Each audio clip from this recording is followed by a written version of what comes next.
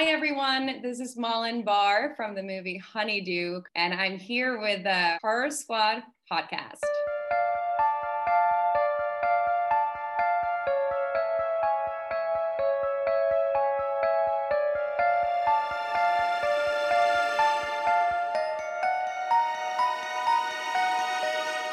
Hello, welcome back to the Horror Squad podcast, episode number 203. Tonight we're talking about 1996 Twister.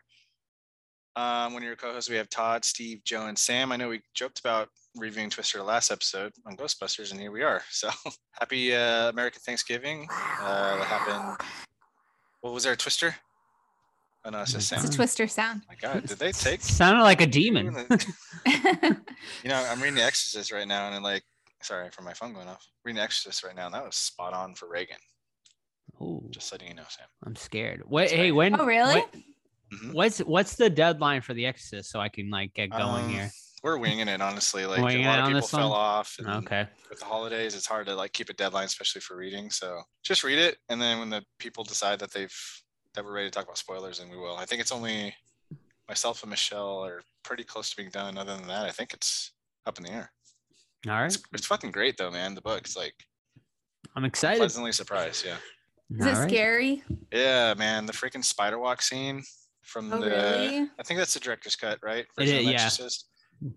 I had to put the book down and think about it because I was really grossed out. Yeah, the description of it was just give us something how they described it. I mean, I'm not gonna do it justice, but the mom is downstairs and she's talking to the live-in nanny kind of thing, Sharon, and Sharon's walking down the stairs and Chris turns and sees Reagan doing the spider walk, but Sharon doesn't see it, and Chris starts freaking out, and Sharon's like, what the fuck, what? And she turns around, doesn't see anything, but she feels Reagan licking her ankles, and she looks down and Reagan's all spiders and then flicking her tongue back and forth, and then it says the last line is wherever Sharon went, Reagan followed, on spiders licking her ankles. I'm ew. It's fucking, I'm I had to put it down. It was really good. It's Creepy. Good, man. The book is really good. Awesome. How's your trip, Todd? It was excellent. Went to Tennessee, hiked the Smoky Mountains a little bit. I saw some some wild black bear cubs. So the mama was nearby, so that's good. Went to Gatlinburg, which is a tourist attraction for Tennessee, and then went to Pigeon Forge. It was fun. It was unplugged the phone for the most part. Just sat, read, hiked, played in the creek, stuff like that. Awesome. But what did you eat? Too much. Everything.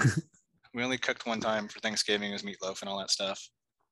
But other than that, it was giant meals every opportunity. Because you got to look up what's the best barbecue in Pigeon Forge and what's the best burger and get, and of course you have to go get it. So it was ridiculous. Nice. Very nice. Sam made some Thanksgiving goodies.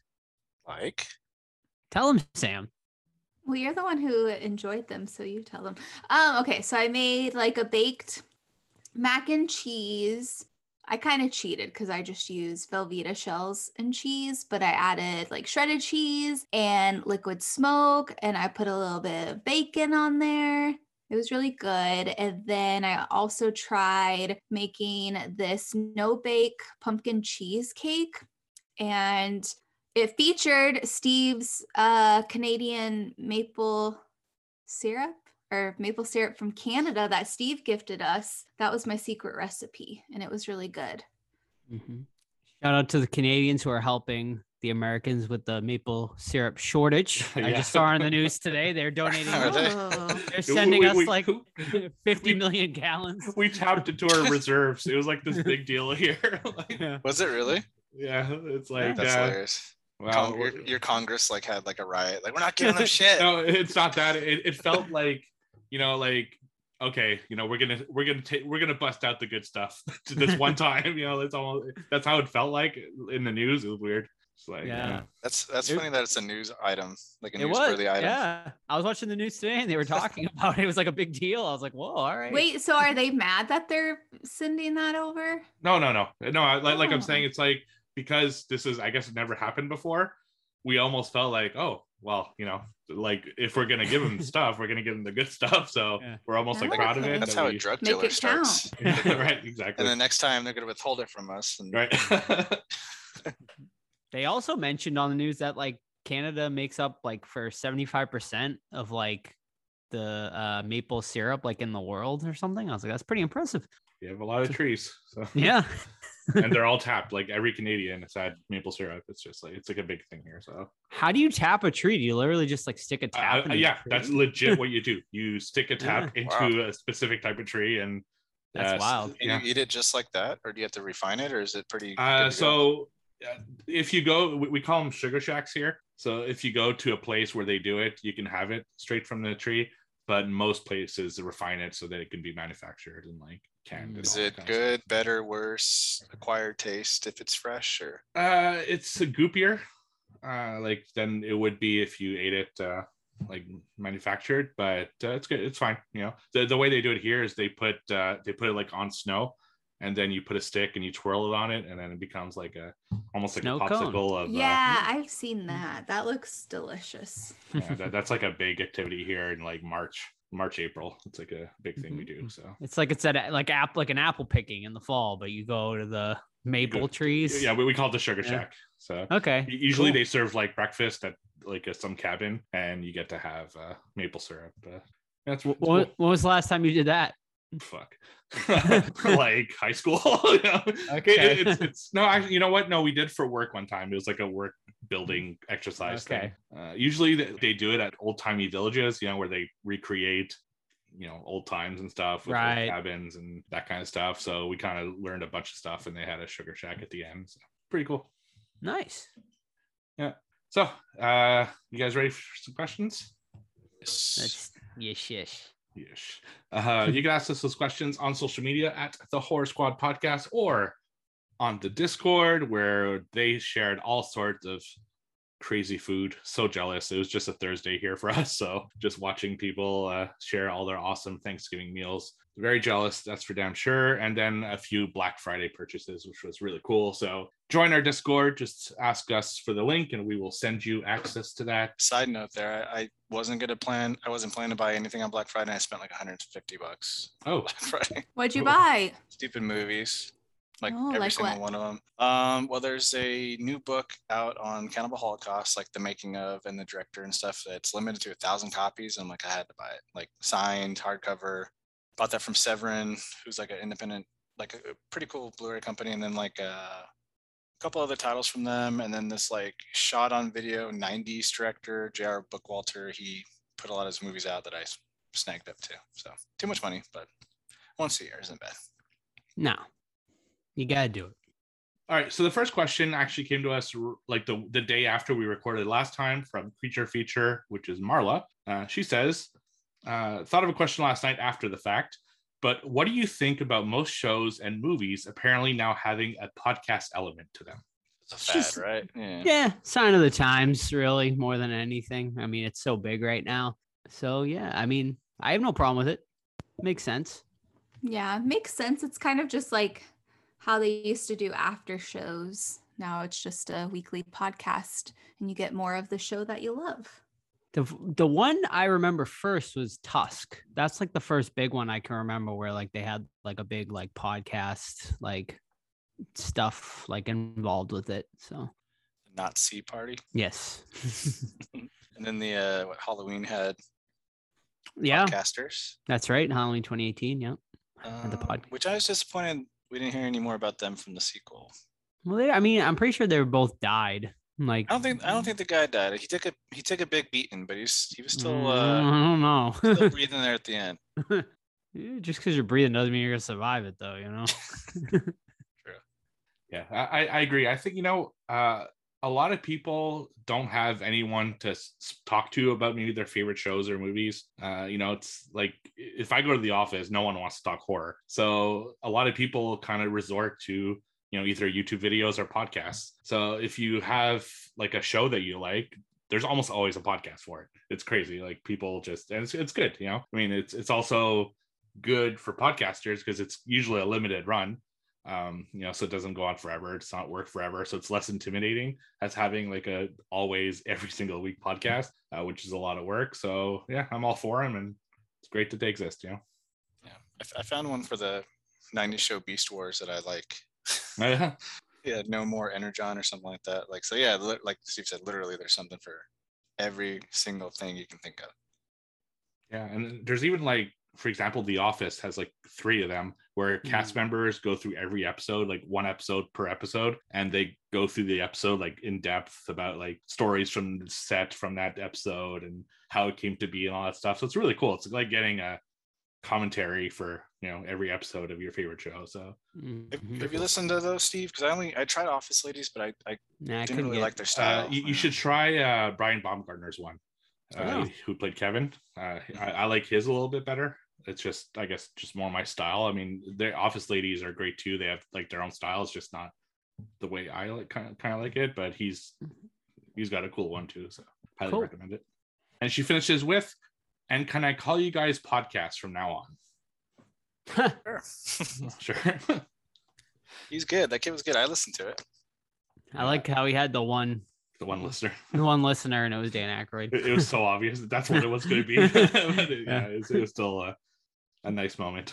Yeah, but it would be Dan Aykroyd. Like, obviously the guy's like super into paranormal and stuff like that. Actually, speaking of which, while I look for the other questions, I was talking to one of my friends the day after we recorded the episode when we said there were no references to part 2 in Ghostbusters Afterlife. Well, his occult store was something that was in part 2 that they introduced in part 2. So there is existence of part 2 in the movie, and Jason Reitman confirmed that should there be a future sequel, they will definitely have more references to part 2, and part 2 is in fact canon. So interesting. I don't think it's necessary, but hey, I mean, it'll create more callbacks. It'll be fun, I'm sure. For sure. All right. Next series of questions. Let's go for an audio question. So gonna give it up to my man, Chuck. What's up, Horror Squad? It is Chuck, aka Captain Amazing 85. Here are some questions. First off, how is an F5 tornado strong enough to lift houses into the air, but not Helen Hunt's shirt? Got those nipple pasties on. Whoa. Movie magic. Hollywood magic. Or not so magic, I guess. I don't. Come on. I don't remember. Does she tuck in her shirt throughout the movie? Didn't really. But I mean, regardless.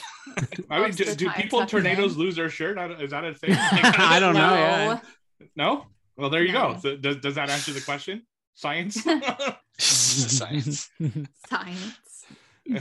Yeah, I don't think that's how tornadoes work. They don't like swoop you from the bottom and just take off your shirt. They'll either bring up your entire body. You might be thinking of Marilyn Monroe. Right. Oh.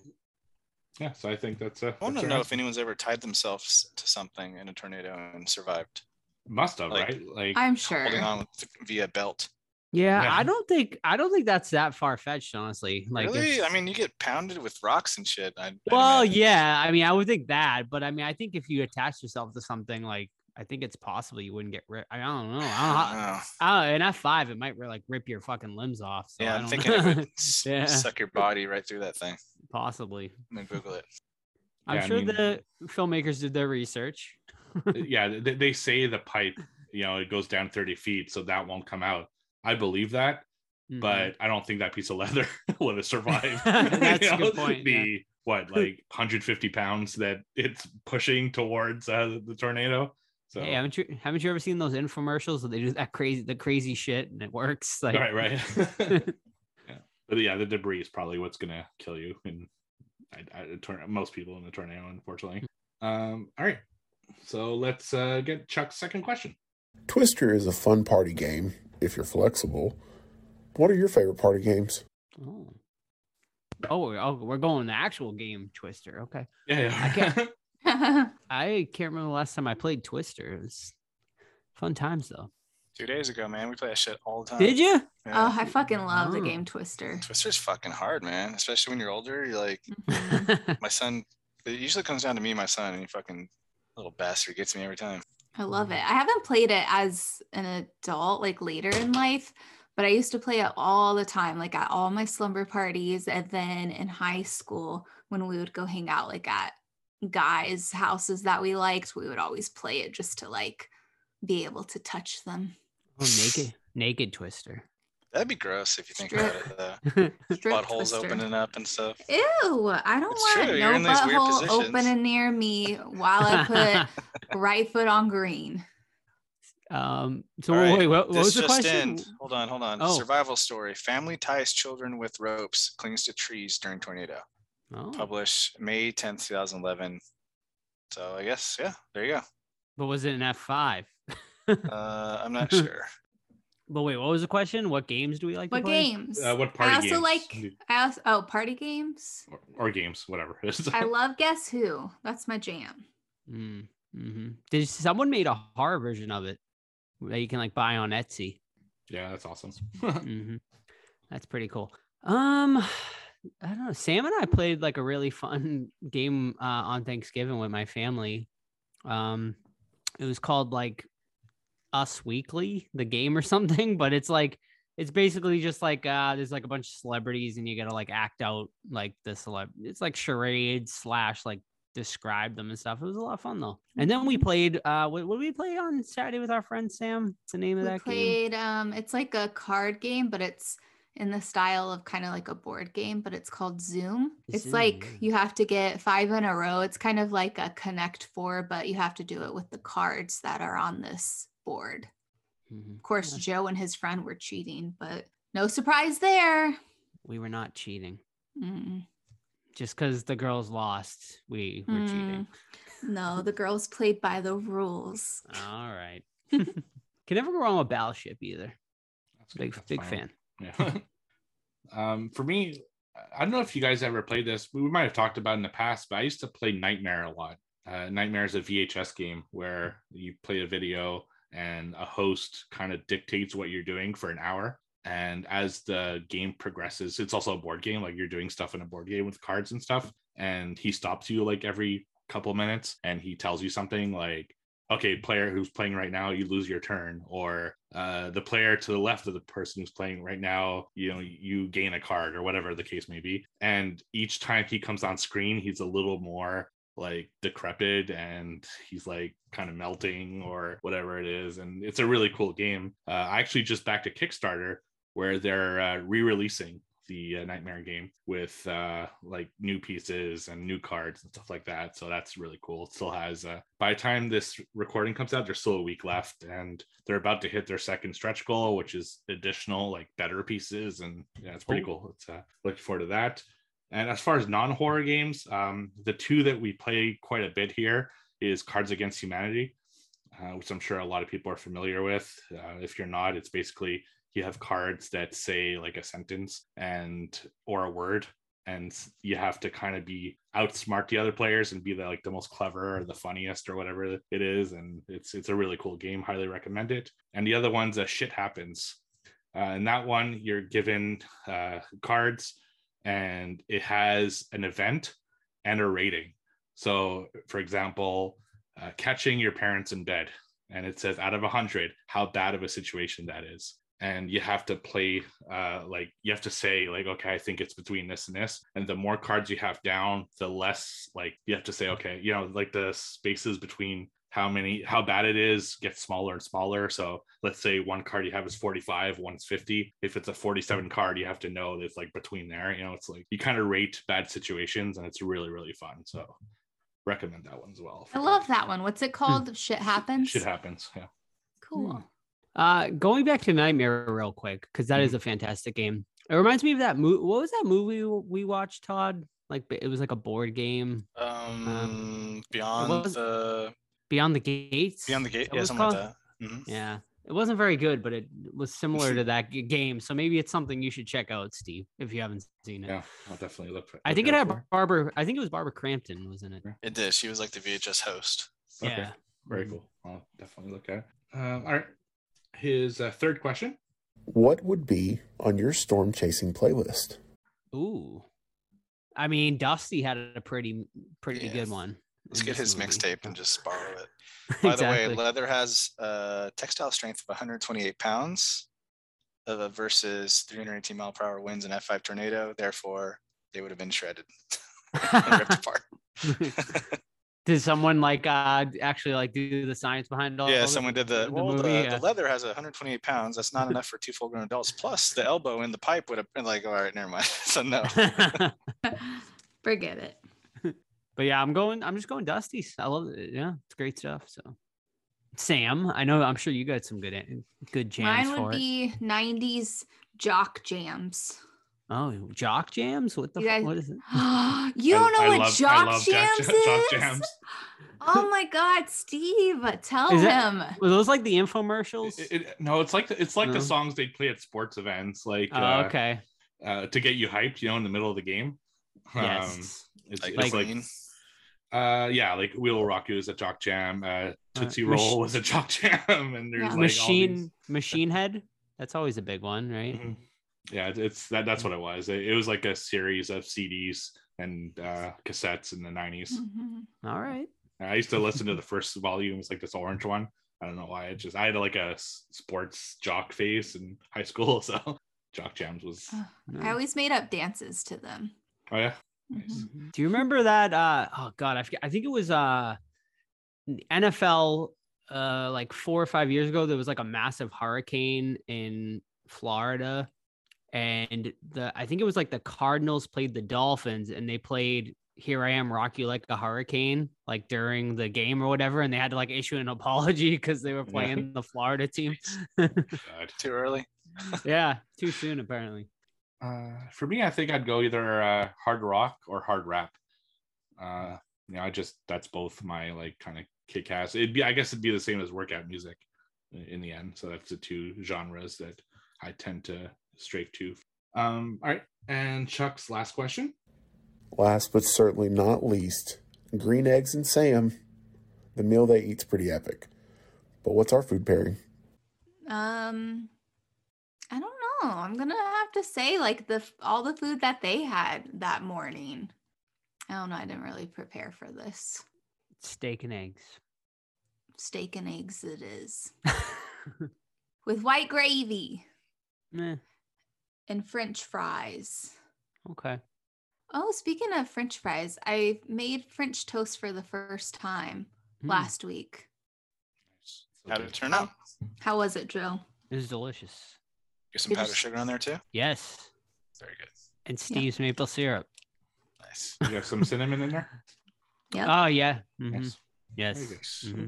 That maple syrup's like 2 years old, but it's like delicious. It was never opened though. It wasn't, no. Yeah, so it doesn't matter, fool.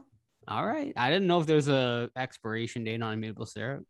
I wouldn't think there would be, but there's not much in there that could go bad. But pretty much everything has an expiration date, I think.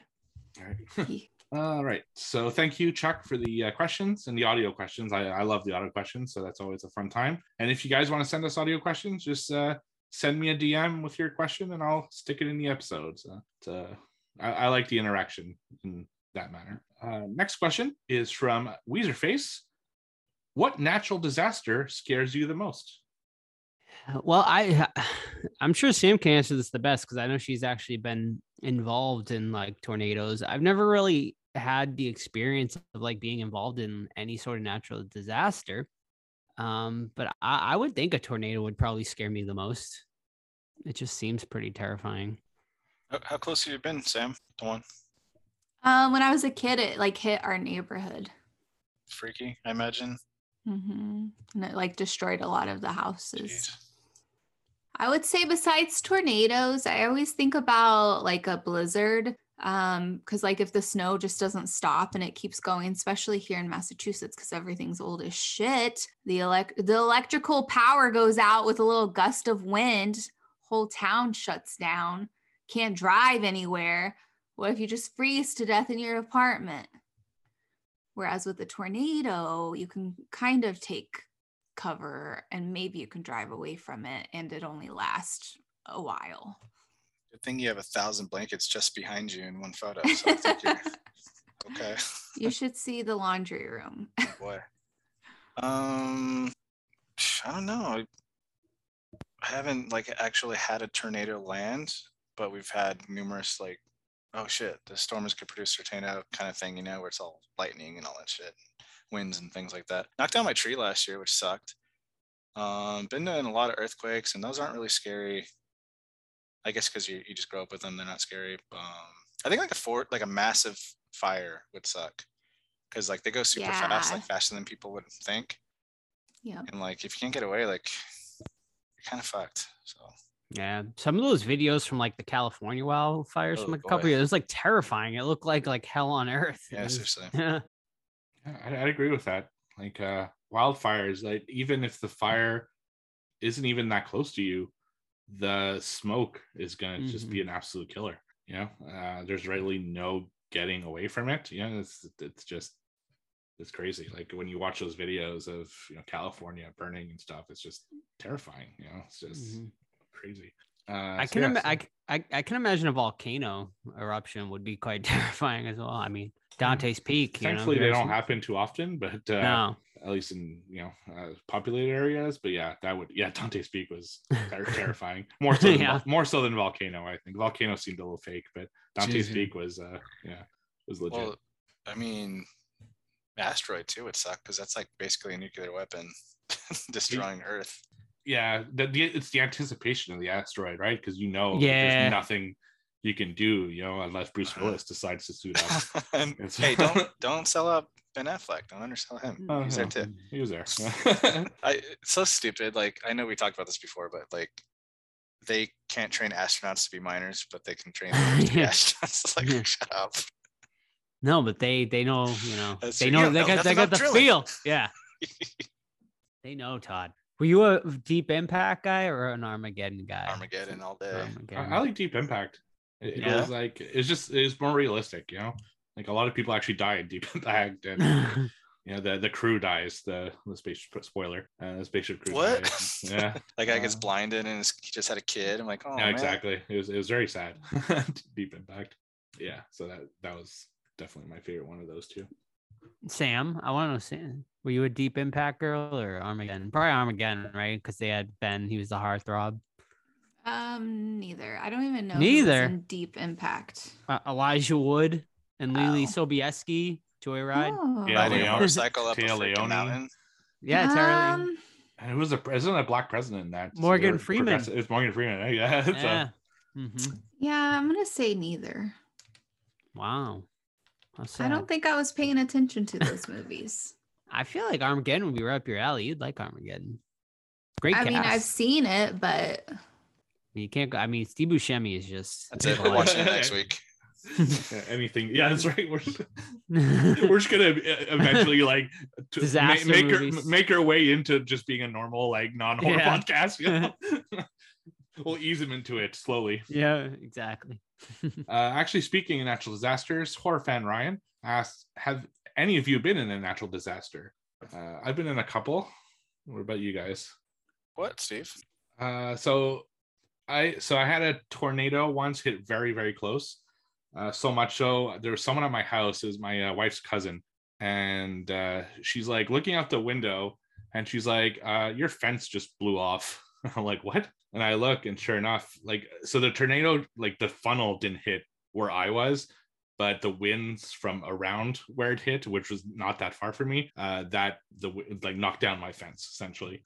So that sucked. And the other tornado story I have is, we get a lot of tornado warnings because I live in a valley, but like they never pan out to anything usually. And it becomes almost, because we get like an automated system, on our phones and stuff that tell you that there's a tornado warning, and it happens so much that you kind of stop believing it. You're like, eh.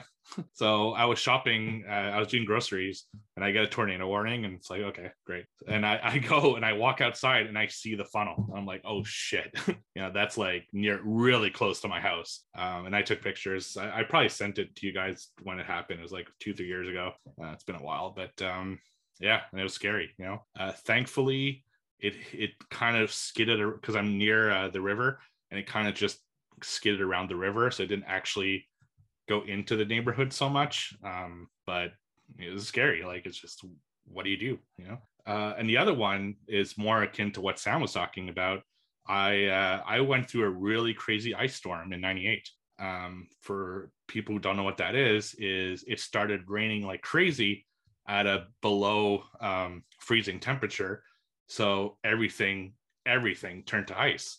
And the problem with that is all of the power lines went down because the ice was so heavy that it took down all of our power towers. So we spent weeks without electricity in the middle of a minus 30 degree weather. It was insane. Like I'll put a few pictures in the Discord. Like it was absolutely madness. Like I'll never forget it. No one I knew had power. You run out of food really quick, and people weren't ready for it. No one had generators. So people went like people who didn't know each other in the neighborhood would go to the person's house that had a fireplace. It was nuts. It's just I had to drive.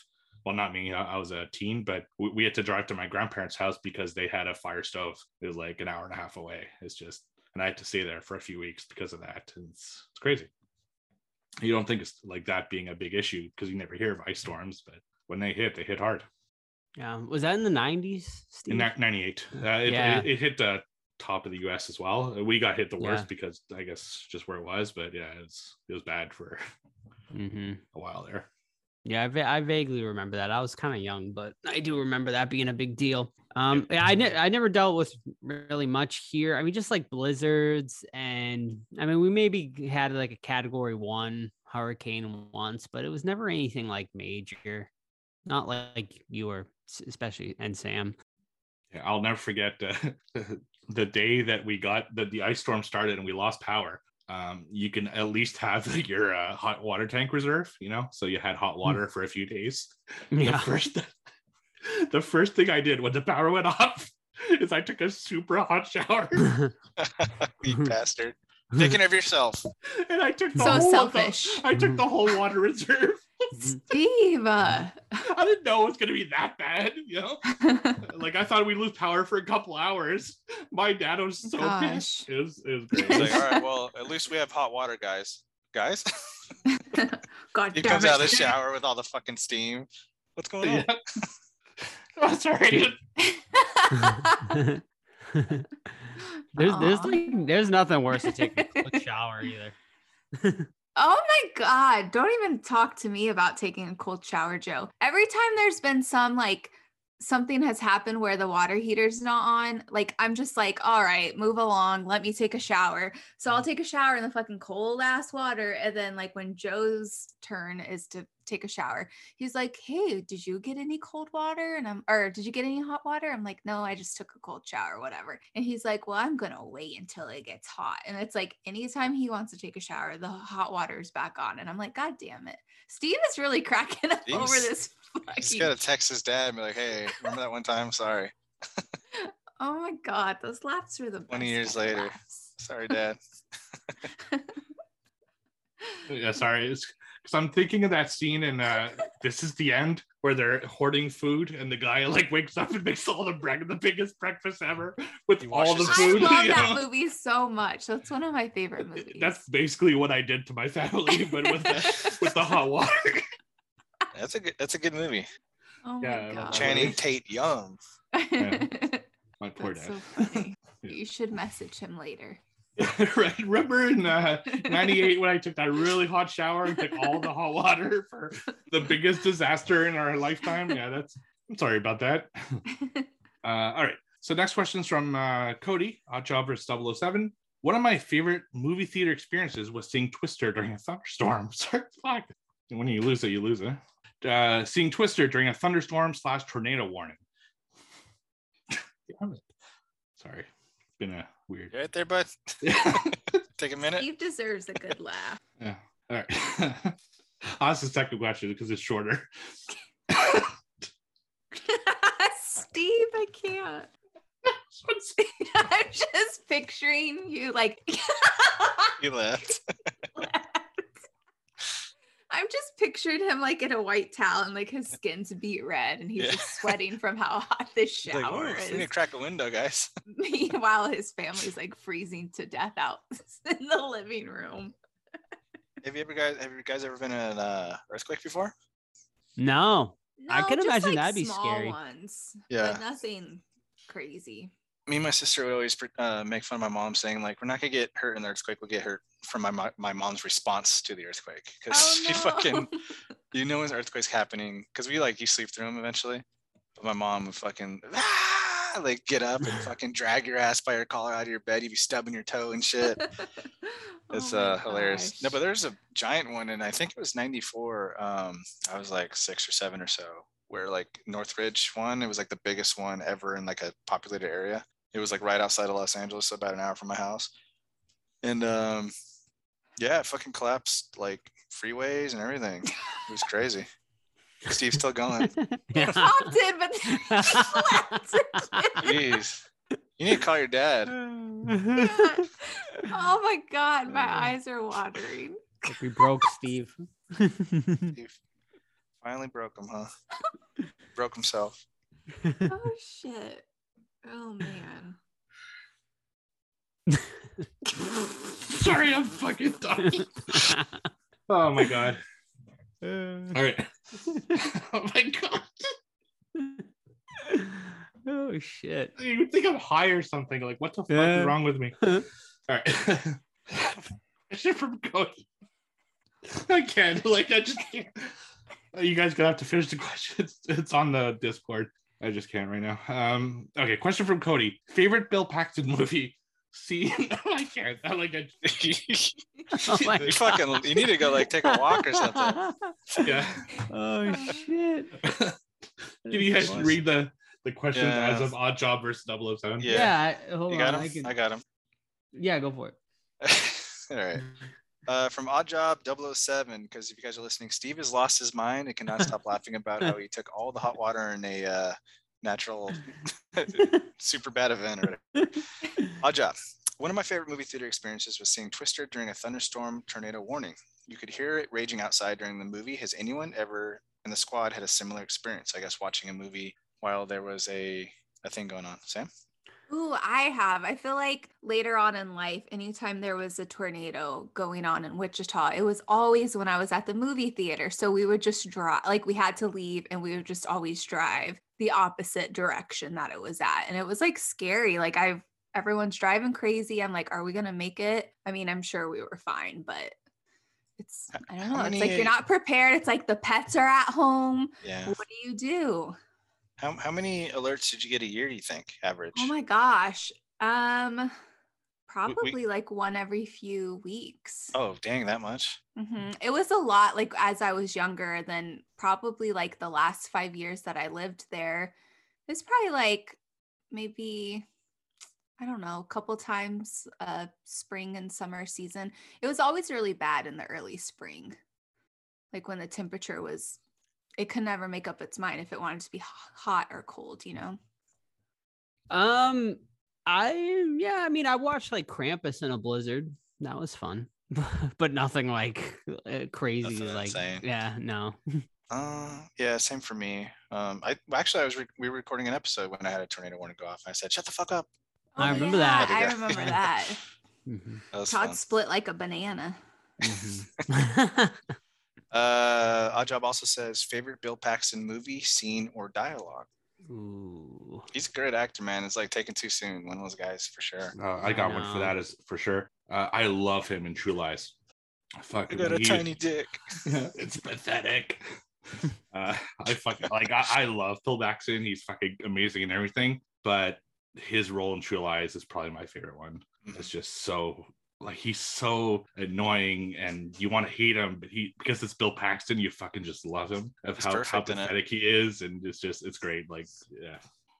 Mm-hmm. I'm gonna go for it. Oh, go ahead. No, go ahead. All right, I was gonna say that one too. That's my guess. The obvious answer is Aliens, Hudson, but I'll go with something a little bit smaller. Coconut Pete, Club Dread. Yes. He's just. He's fucking good. That's a great movie. His song, he's just like laid. He's just great. Pina Colada Berg. Yeah, it's a good song too. Yeah.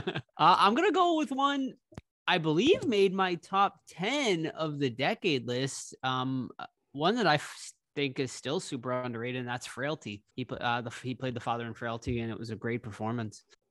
And I'm going to have to say I can't think of any Bill Paxton performances besides Twister.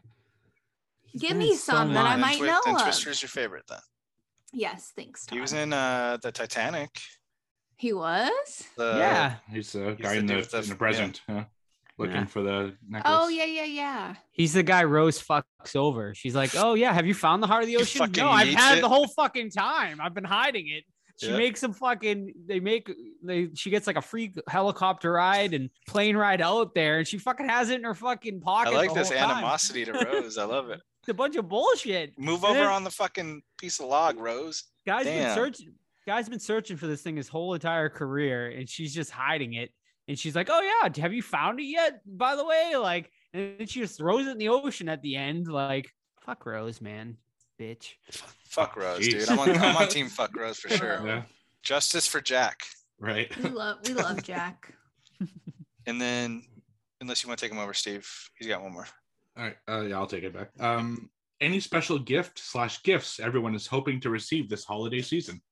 Oh, I got my own gifts. I was just telling off the air. I bought a 70-inch TV. Good. So I'm very excited for that. HD, and a sound bar. HDR, I hope. Um. Gosh damn it! Return it if it's not fucking you bastard. 4K HDR 10. Come on, Joe. Yeah, it's 4K. All right. 4K UHD. Oh my god. It was on sale. It was only right. $500. Okay. So, I mean anything is an upgrade cheap for us. It is, yeah. Like I got a shitty Emerson that's like 10 years old. So like my laptop, which I bought a new laptop as well. So it'll be coming in. But yeah, other than that, you remind me of my friend that was like still using RCA cables for a PlayStation 4. Yeah. And I'm like, you know, you can get an HDMI cable, right? He's like, what? And he got one. He's like, dude, it's fucking amazing. Like, what's wrong with you? Welcome to high def, Joe. Yeah, thank you. But other than that, I don't know. There's nothing like I'm really eyeing this year. As far I've actually like slowed down on collecting recently too. I'll get back into it eventually, I'm sure. But yeah, I don't know. There's nothing out there right now that I've had like my eye on. So we'll see. Sam got something. I got Sam her Christmas present early. Oh, sure. Rub it in everyone's face. It's a little too early. And then rub it in my face because we'll do a recap of what everyone got for Christmas. And then people will remember, oh, well, Joe got Sam this, but Sam only got Joe socks and undies. And a tie. That's all I need. And a tie.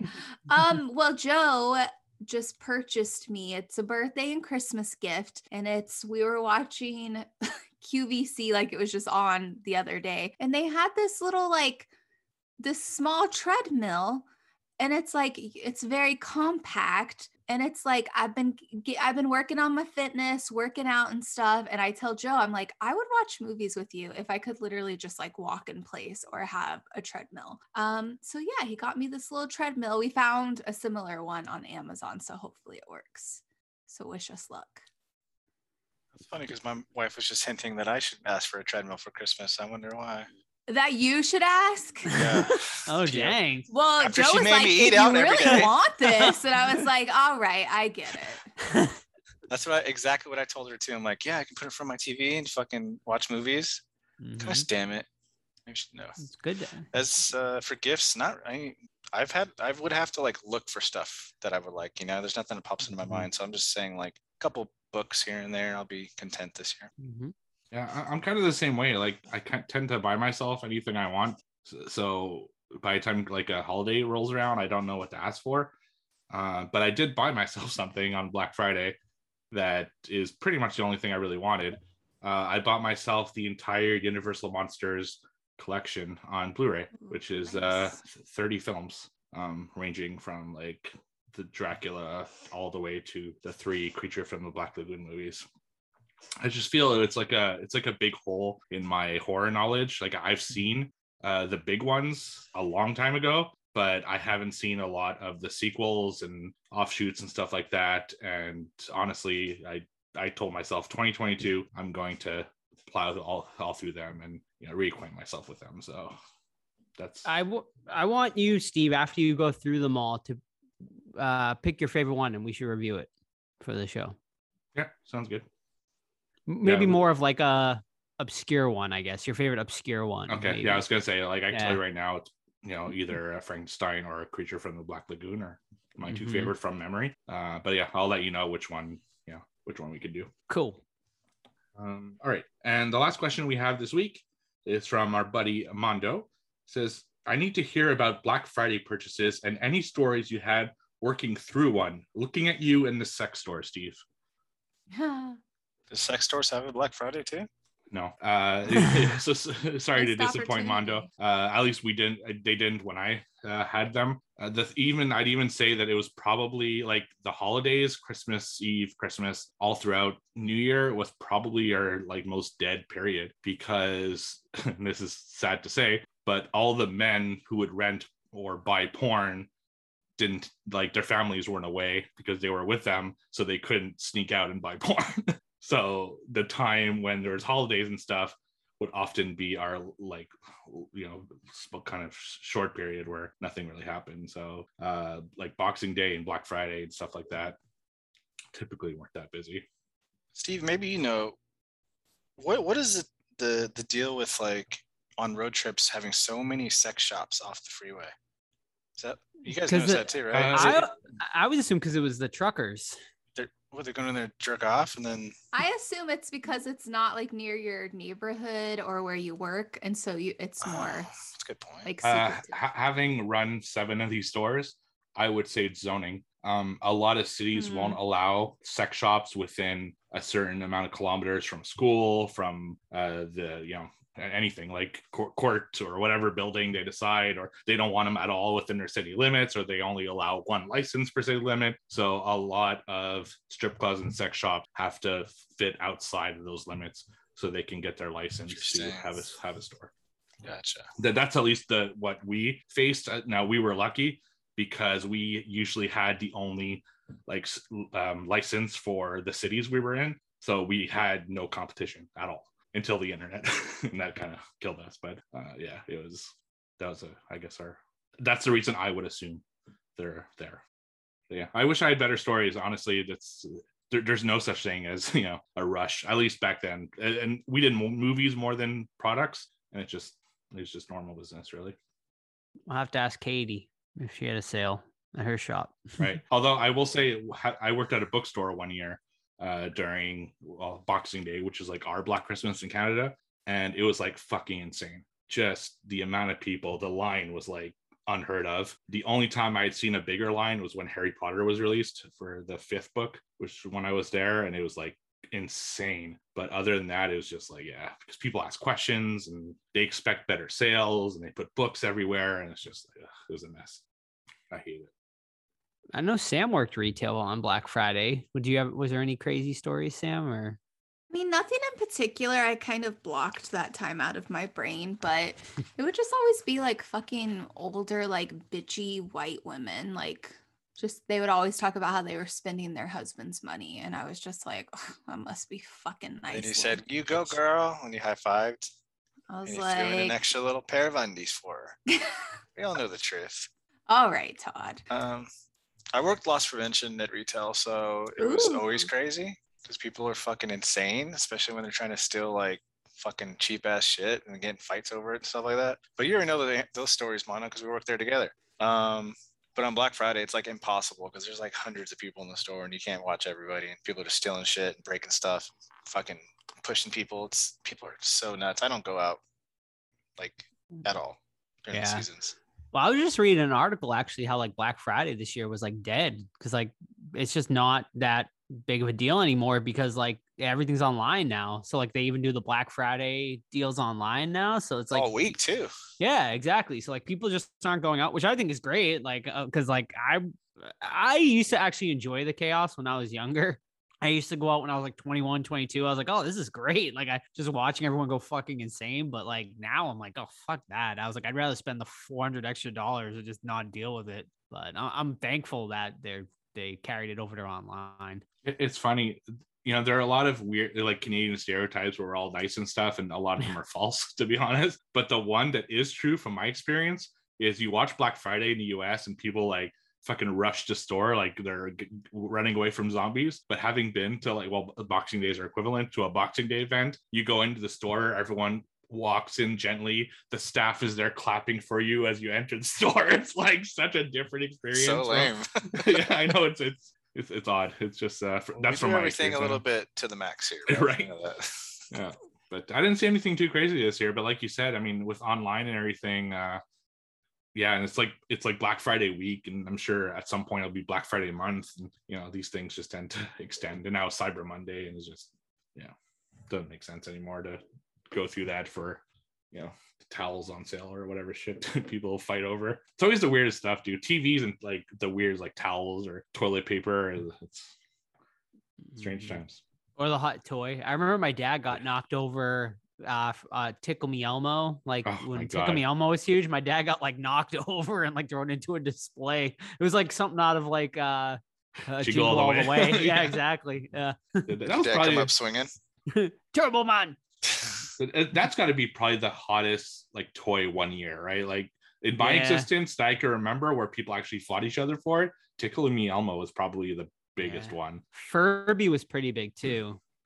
I don't know. I feel like Furby was Beanie Babies too were pretty big. Yeah, Tickle Me Elmo was probably the biggest though. I do agree with you. Furby I would say Furby was a close second. Those are like the two biggest I can remember. Yeah, I had a Furby. And did any of you guys have a Furby? I had a Furby. They're fucking possessed by the devil, dude. It'd be like 2 a.m, like play with me. I was thankfully too old for both Furby and Tickle Me Elmo. I was like in late high school, so it would have been weird. My dad ended up getting that Tickle Me Elmo too for my niece. I remember, and like she like didn't give a shit about it. Obviously, it's like, oh great, classic kid stuff, dude. Yeah. There's still stuff like that. It's just now you mostly hunt for it online. I know last year I was trying to get my niece something called a Hatchimal, where it's like an egg. Oh yeah, we have a shit ton of those here, man. She told me. Yeah, well, now there are, like, they're everywhere. But I think it was last year or 2 years ago. It was 2 years ago. It was like insane. Like you couldn't find them anywhere. It was just one of those things, I guess.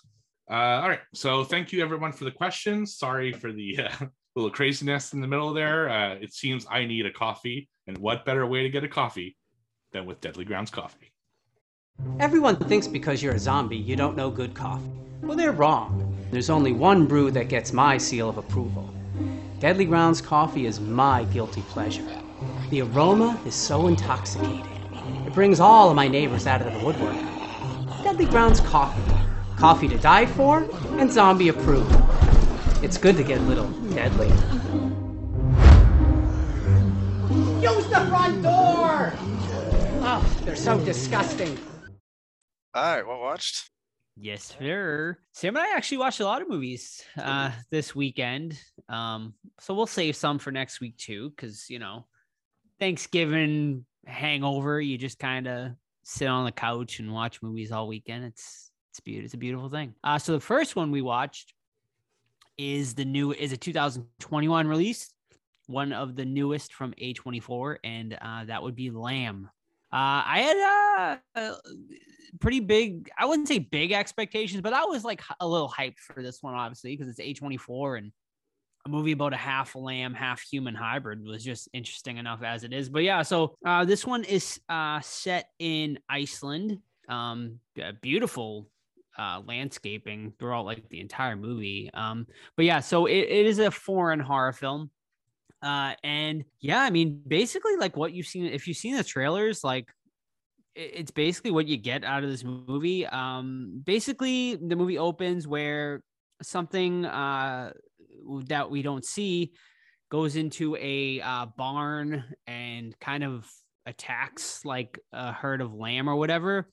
Flash forward, we follow this couple who we come to find out has lost their daughter.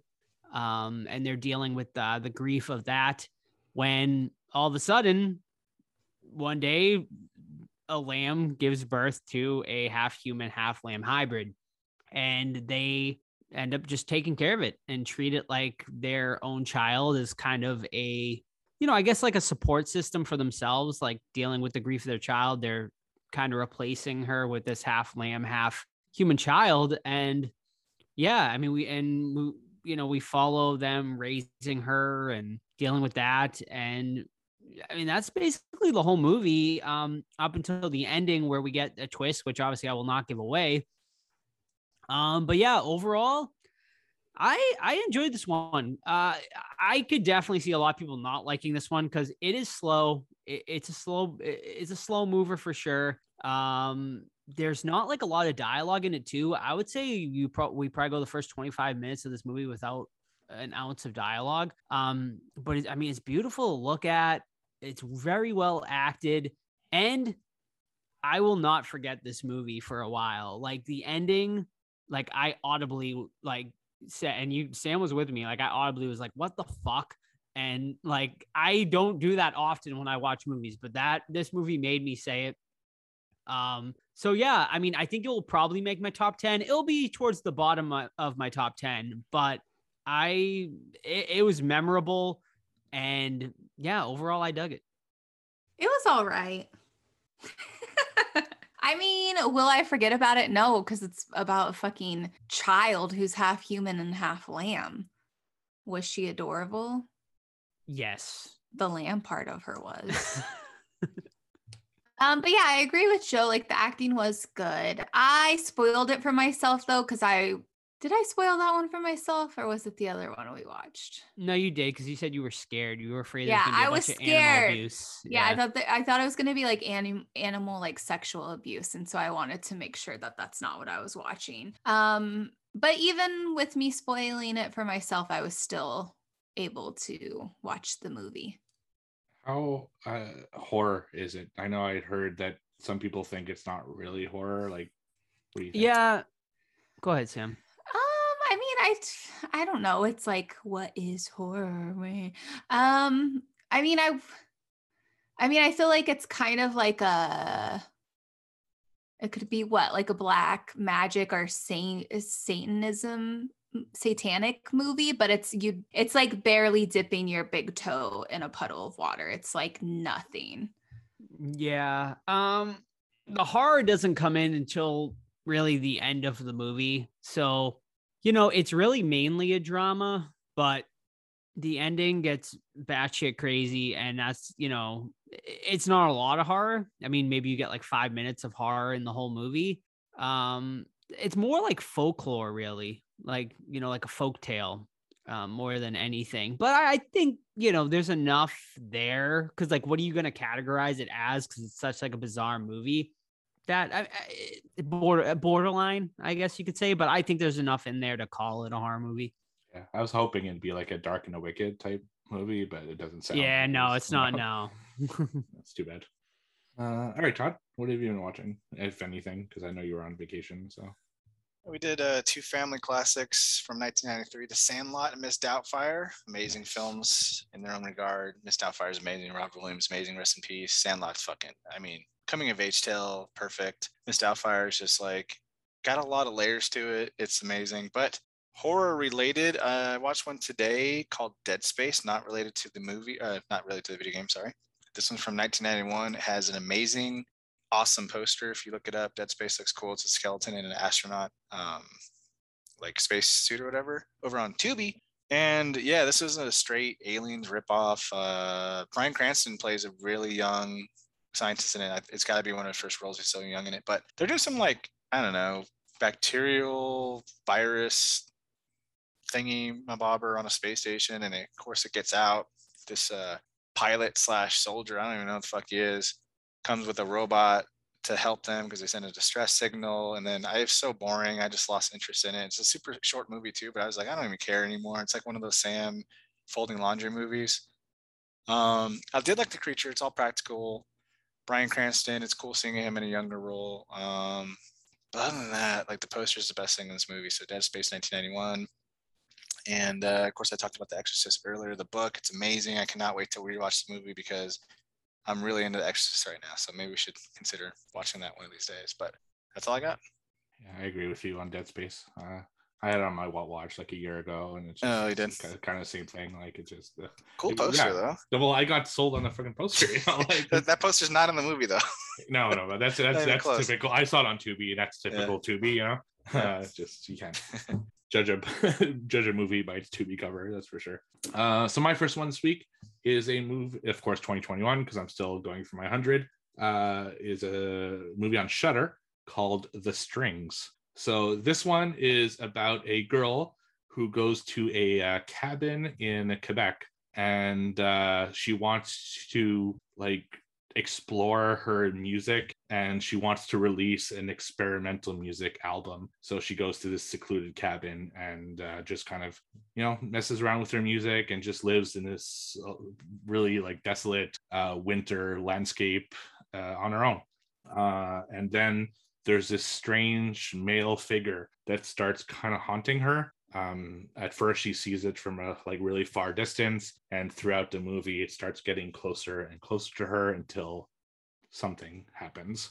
This movie's like an hour 20 minutes, but really is 10 minutes long of actual movie, and an hour of 10 minutes of just a girl doing normal things in the house. Like you see her go through 5 complete sets of her music, like, and it's experimental music, like where she takes a sound in a room and starts like slowly manipulating the noise, and then she brings in like a small beat, and then she starts like humming into the microphone, and it goes on and on and on. Then you get to watch her do the dishes for a little while, and then you watch her take a cigarette break, then you watch her take a shower, and then you watch her take a like a nap. It's hold on. Back up to the shower part. I'm just kidding.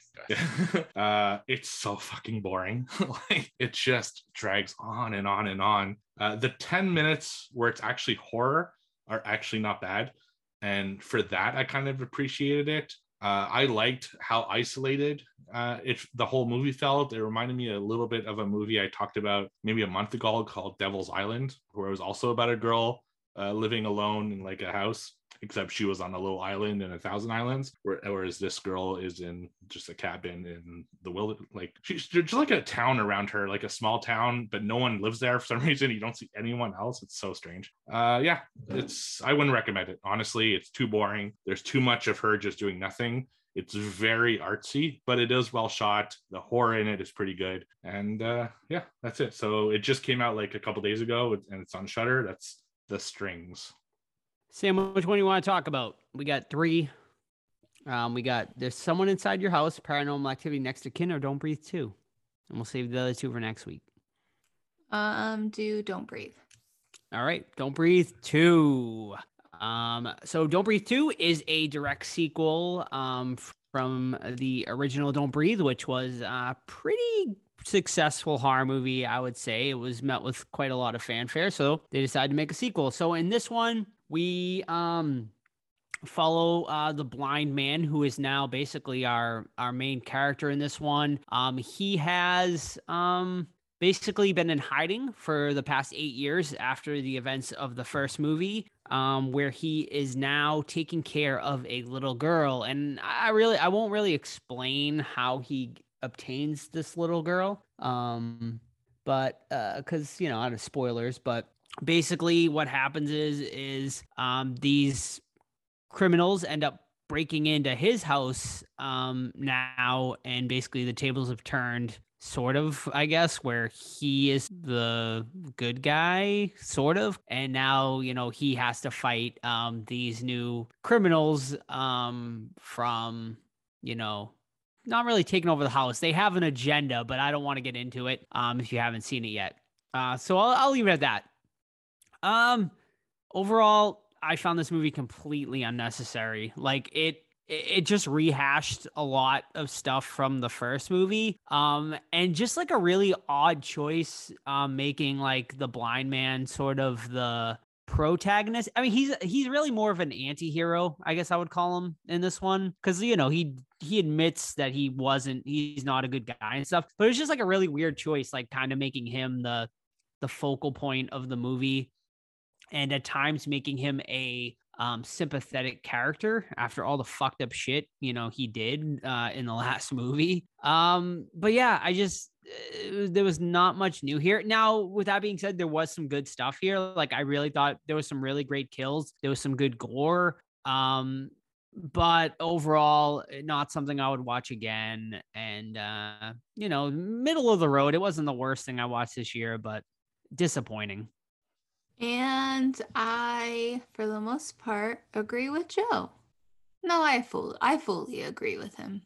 Yeah, I was just kind of confused because I was like, all right, they want us to root for this guy. Like, how can I? And then they try to pull on my heartstrings by making him a great dog owner. And I'm like, I see what you're doing here. It's not going to work with me, sir. Have either one of you guys seen it, Todd or Steve? Yeah, I watched it a couple weeks ago. Mm.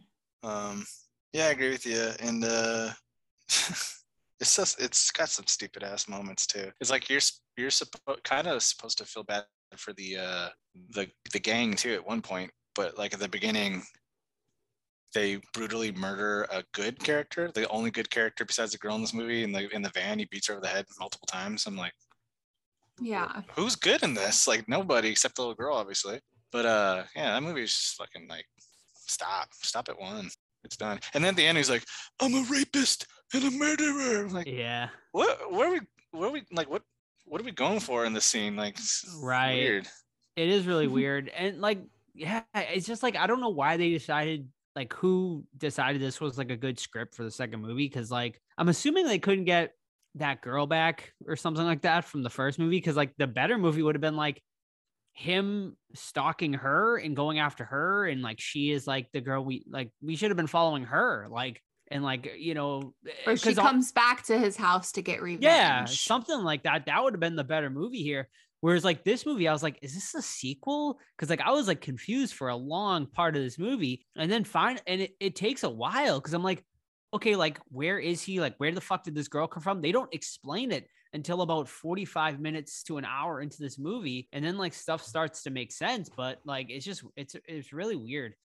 All right, but also besides like the character in the movie, the actor who plays the blind man, he's great. Hubba. He's how old is he, Joe? 79 years old. He's old, 70 something anyway. 70 something, and I'm like, damn, babe, look at you. You should watch him in Avatar then, Sam. You might he's an Avatar girl boner from that. Yeah. Yeah, he's like the main villain in it. Yeah, he's like this military dude. He's coming back for the sequels, I assume. Yes. Did he die? No, I couldn't remember. Yeah, but will I be able to tell it's him in Avatar? Yeah, for sure. He's 69, by the way. 69. There you go. That's crazy. But yeah, I mean, he's great. I mean, he's a great actor, and he's good in this movie. But he just the script is not. Yeah, the script isn't good here. Do you got anything else? No. All right. So my last movie this week is another 2021 film. This one you can find over on Tubi, and it's a movie called Like Dogs. So this one I had written on my list of things to watch, and I didn't remember why. But then like a minute into the movie, I saw who directed it. And it was somebody from Geek Legacy, which is a podcast I've been following for like a decade. And when I do that Don't Be Crazy podcast, that's an offshoot of that podcast. And he wrote and directed it. And I totally forgot about it. So I was like, oh shit, cool.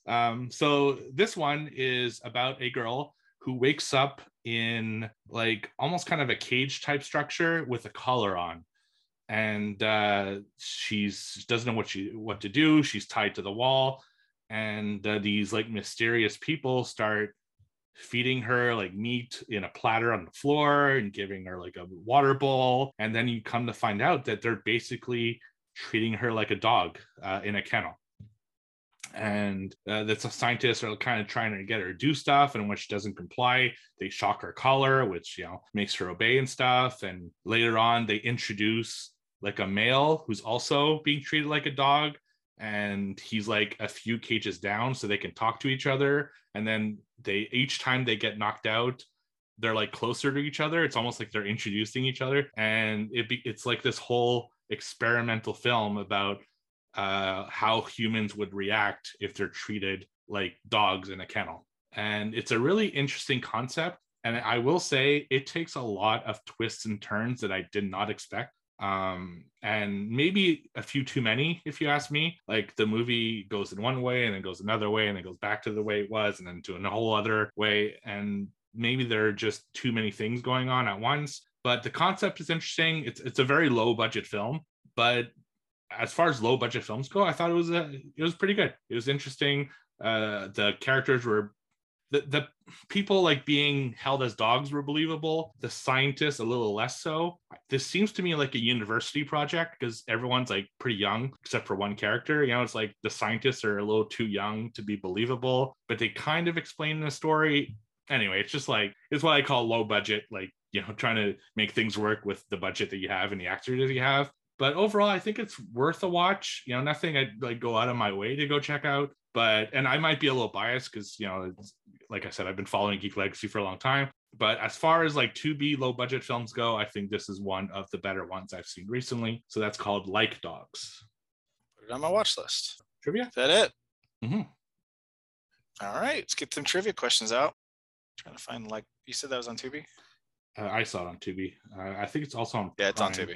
I see it. Must love dogs. What is? Isn't that like Julia Roberts or something? Marley and Me. Marley and Me. Old Yeller. And no actual dogs in the movie. So Airbud.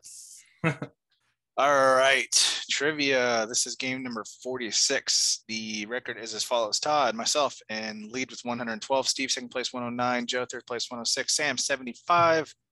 I'm gonna lead off. I feel like I get a little warm up when I start. Is everyone ready? yes. All right. This is from Miss Kayla, who all of my questions are from Kayla tonight. Thank you very much. In the movie Frogs, if you haven't seen it, it doesn't matter because you don't need to have seen it to get this answer right. In the movie Frogs, how many toads and frogs were purchased during the film? Closest wins. 500. 500. Which don't we need to see it because like there's It's, so no, you don't. frogs. There's a lot of frogs. It's killer frogs. Multiple frogs, killer frogs. A lot of All frogs. right. 23. 23. I'm gonna go like 700. Oh, It's all right. 600. That means it's Steve won. 600. Yeah. Wow, right in the Who gets middle. it? Yeah, who gets it then? Both Double of you. points. Fuck no, you don't get double points. I'm gonna come up with something else. New question. Okay, rock paper scissors for it. I think the lag Do would it. ruin that. That's true. Ask us a Twister question as a tiebreaker. Twister question. All right. Oh. All right. Let me pull it up. Okay. Think fast, everybody. Twister. What is the name of the contraption they use to try to hunt twisters with? Dorothy. Fucking Joe, you gotta be quicker than that. Yes. Sorry. Son of a bitch. All right. All right, I'll go next then. All right. My questions are also all from Kayla. So thank you very much, Kayla, for the questions. Tagline. Your favorite. It doesn't think. It doesn't feel. It doesn't give up. What the fuck is that? The Thing. That's a good guess. Blob. It follows. That's correct. Oh, It good follows. job. Blob is? Oh wait, it follows? Yeah, it is. Hey. Ooh, Very nice. okay. Nice. Fuck that movie. All right. that was one that a lot of people either loved or hated. Yeah, I didn't. Mhm. I liked it. Which one? Oh, It Follows. It I gotta Follows. rewatch it. As All do right. I. How many stomach crunches does Patrick Bateman do every morning? in 600. American Psycho. 600 on the board. 300.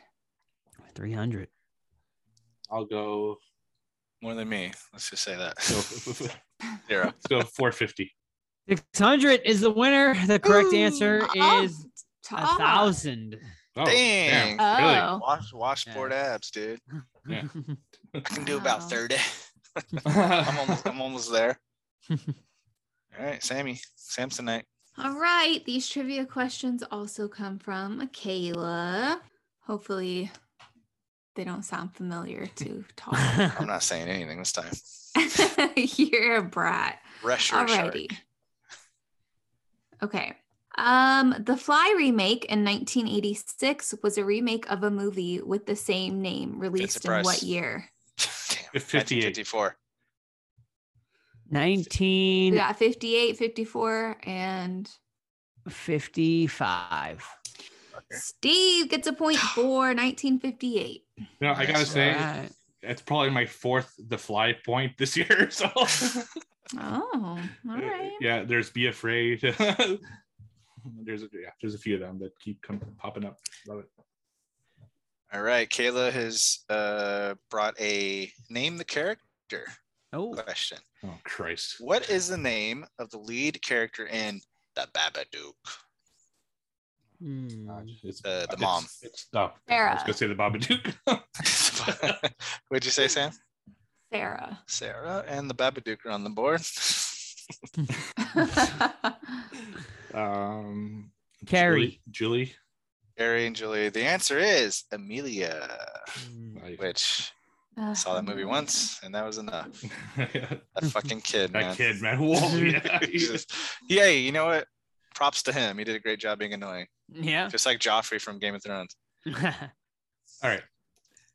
Which Donald Sutherland / Sissy Spacek ghost film was released in 2006? Oh shit. Oh. Fuck. I've seen this movie. Can you repeat the question, Steve? Sure. An American Ghost Story. A classic ghost story. I know. You're very close. An American Haunting. That sounds close. right. You're missing some words in there. America Scream. No. Todd was really close. Joe was what? The American Haunting. No, you're missing a word. The American Haunting in classic American Haunting. You guys are sick. An American Haunting. What the? I'm missing one word. You're missing a word. Yeah, somewhere. In American Haunting. Fuck, I don't know. An American Haunting. Anything else added? It sounds like it'd be weird. All right, you guys give up? Yeah, I guess. It's An American Horror Haunting. Oh, that's lame. It's just a lame title. That is lame. American Haunting sounds better. I bet that movie sucked ass too. I don't remember it being good. Yeah. An American Haunting probably existed already. I'm sure. Yeah. Let's add horror to it. That'll make it edgy. All right. In Child's Play 3, what is the name of the school Andy attends? Is it something like horror related? Shit. No. Military Academy. Fuck. It's my favorite one. Let's go Mancini Military Academy. Okay. Oh, that's a good one. No. Oh.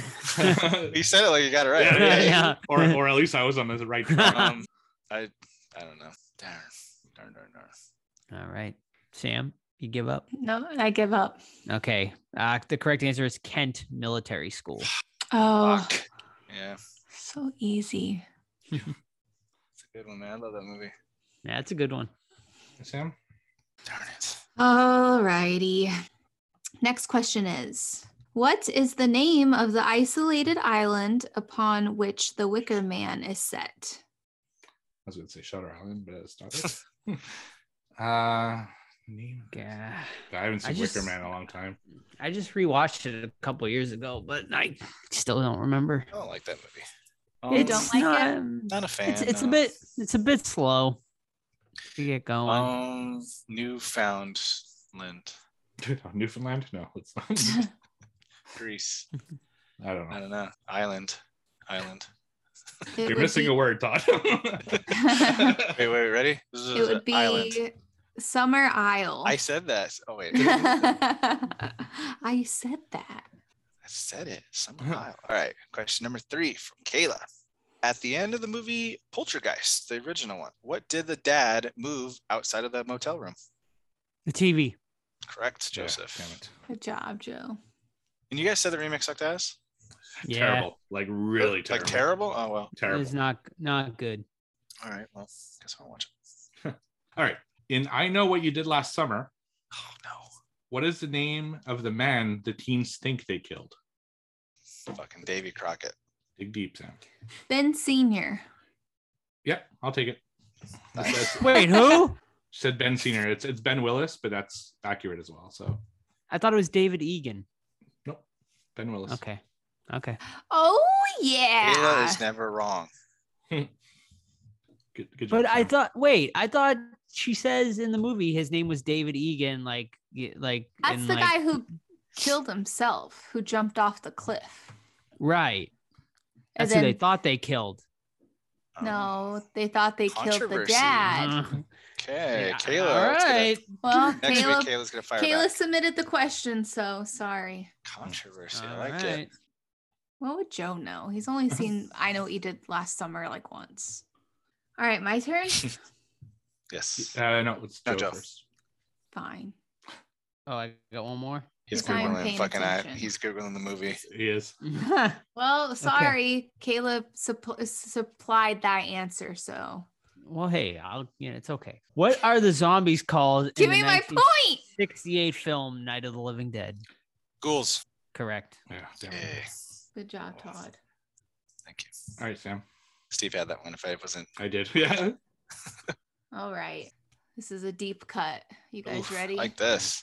How should I do it? Should I do it as a tagline or should I say, guess what movie I am? I like guess what I am. movies. Yeah, we do a lot of taglines. So. All right. Well, I'm going to add the tagline in there. Okay. Okay. All righty. So I came out in 1996. Twister. This is what I'm Better not about. be fucking Twister. This is what I'm about. Okay, hang on. Okay. I star. It's windy. That's intense. All right, listen. Okay. I star John Schneider along with Amos Crawley and with a certain heartthrob named Devon Sawa. Like Idle Hands. The residents of a small town come face to face with a deadly and unpredictable series of tornadoes. Final Destination. Oh, wait. Series of tornadoes. tornadoes. There's tornadoes. In 96, Devon Sawa? This is probably the alternate to Twister that no one saw. Twisties. Just easy. Yeah. Let's I was go- released on TV Oh, on a boy. Sunday or Tuesday night. The Funnel Is this a popular movie? Cloud. Funnels. Yes, if It's you're probably into like- tornado movies, you should know this one. So it came Yeah. out the Storm same year as Chaser. Twister. It might be like something goofy like Funnels, though. I think you might be on the right track, Steve. I mean, you can guess anything Twister related because I don't think you guys are gonna. I mean, Torn- obviously, you don't know what it is. So. Tornado F5. So what is it? I give up. It's called Night of the Twisters. Really? Yes, That's it's like a such a Goosebumps God. title. no. It's a fun. I remember they released this on TV, and I became obsessed with it. Was it good though, or was it like? Yes, it was good. It's good. nostalgia good? I might even pick it for my birthday movie now. The Okay. other one might get bumped down, Todd. Ooh, I don't know, is that might even be a available, mistake, though? Sam. Night of the Twister. I'm gonna look it up. Night of the Titty Twisters. I just see it's available on Amazon to buy. So It's like a probably not. total ripoff of the fucking Twister poster. You can buy it on DVD for $65. Oh, great. Oh, Thank I'll you. buy them all for us. I Yeah, no one's watching this. I don't even see it on my list of like movies. $57.96 on Amazon. Does it Damn, have Dave. another like alternate title maybe? No, Night of the Twisters. Nope. I don't It's see it at based all. off of the book. Joe, did you find the answer you were looking for? It's on my letterbox, Steve. Is that weird? No, No, I was get- looking at the Canadian like streaming. Oh, yeah. Nowhere to see to stream. I mean, Hmm. interesting. But it's probably on YouTube for free. It probably probably. is on YouTube. All right, Todd, what are the scores? All right. Current standings Here, are Todd. the same. First place for myself, 115. Steve, 111. Joe, 107. Sam, 76. That can conclude number 46. We're coming down the wire. There's what, 4 episodes? Yeah. I think only 3, right? Where we do trivia because we don't do it in the last episode. Right. Well, it depends how close it is. Maybe we'll have to. That's true. All right. Twister, Yes. Sweet. 1996. Sweet. You come with me. You're going to have to pronounce the director's name, Steve. Jan de Bont. Okay, that's not as hard as I thought it would be. Never mind. All right, Bill and Joe Harding, advanced storm chasers on the brink of divorce, must join together to create an advanced weather alert system by putting themselves in the crosshairs of extremely violent tornadoes. So Bill Paxton plays a gentleman that's like, he's tired of the storm chasing business. You know what I mean? He wants to settle down. He's become a nice, safe weatherman. He's got this new potential wife, fiance, that he takes along with him to go meet his ex-wife so she can sign the divorce papers. That's kind of fucked up, Bill, but we won't go there. She's got her whole crew together, played by Helen Hunt. Bill Paxton was a guy. She's the leader of the crew now. They got this Dorothy thing, this experimental weather chasing device where they, in theory, set up the device in a tornado. It releases all these little tracking radar things that goes in a tornado so they can start the funnel. So he meets her basically in the middle of a storm saying, "Hey, Joe, you need to sign these divorce papers. I got my new wife with me. She's young and hot. not as hot as you though. You're a little rustic hot, but whatever. He's got this nice new truck. Everyone's like, oh, we missed you, Bill. What's going on? She's got like 12 dudes that are all cool. I feel like Seymour Hoffman's in there. The dude from People Under Stairs, I forget his name, he's in there.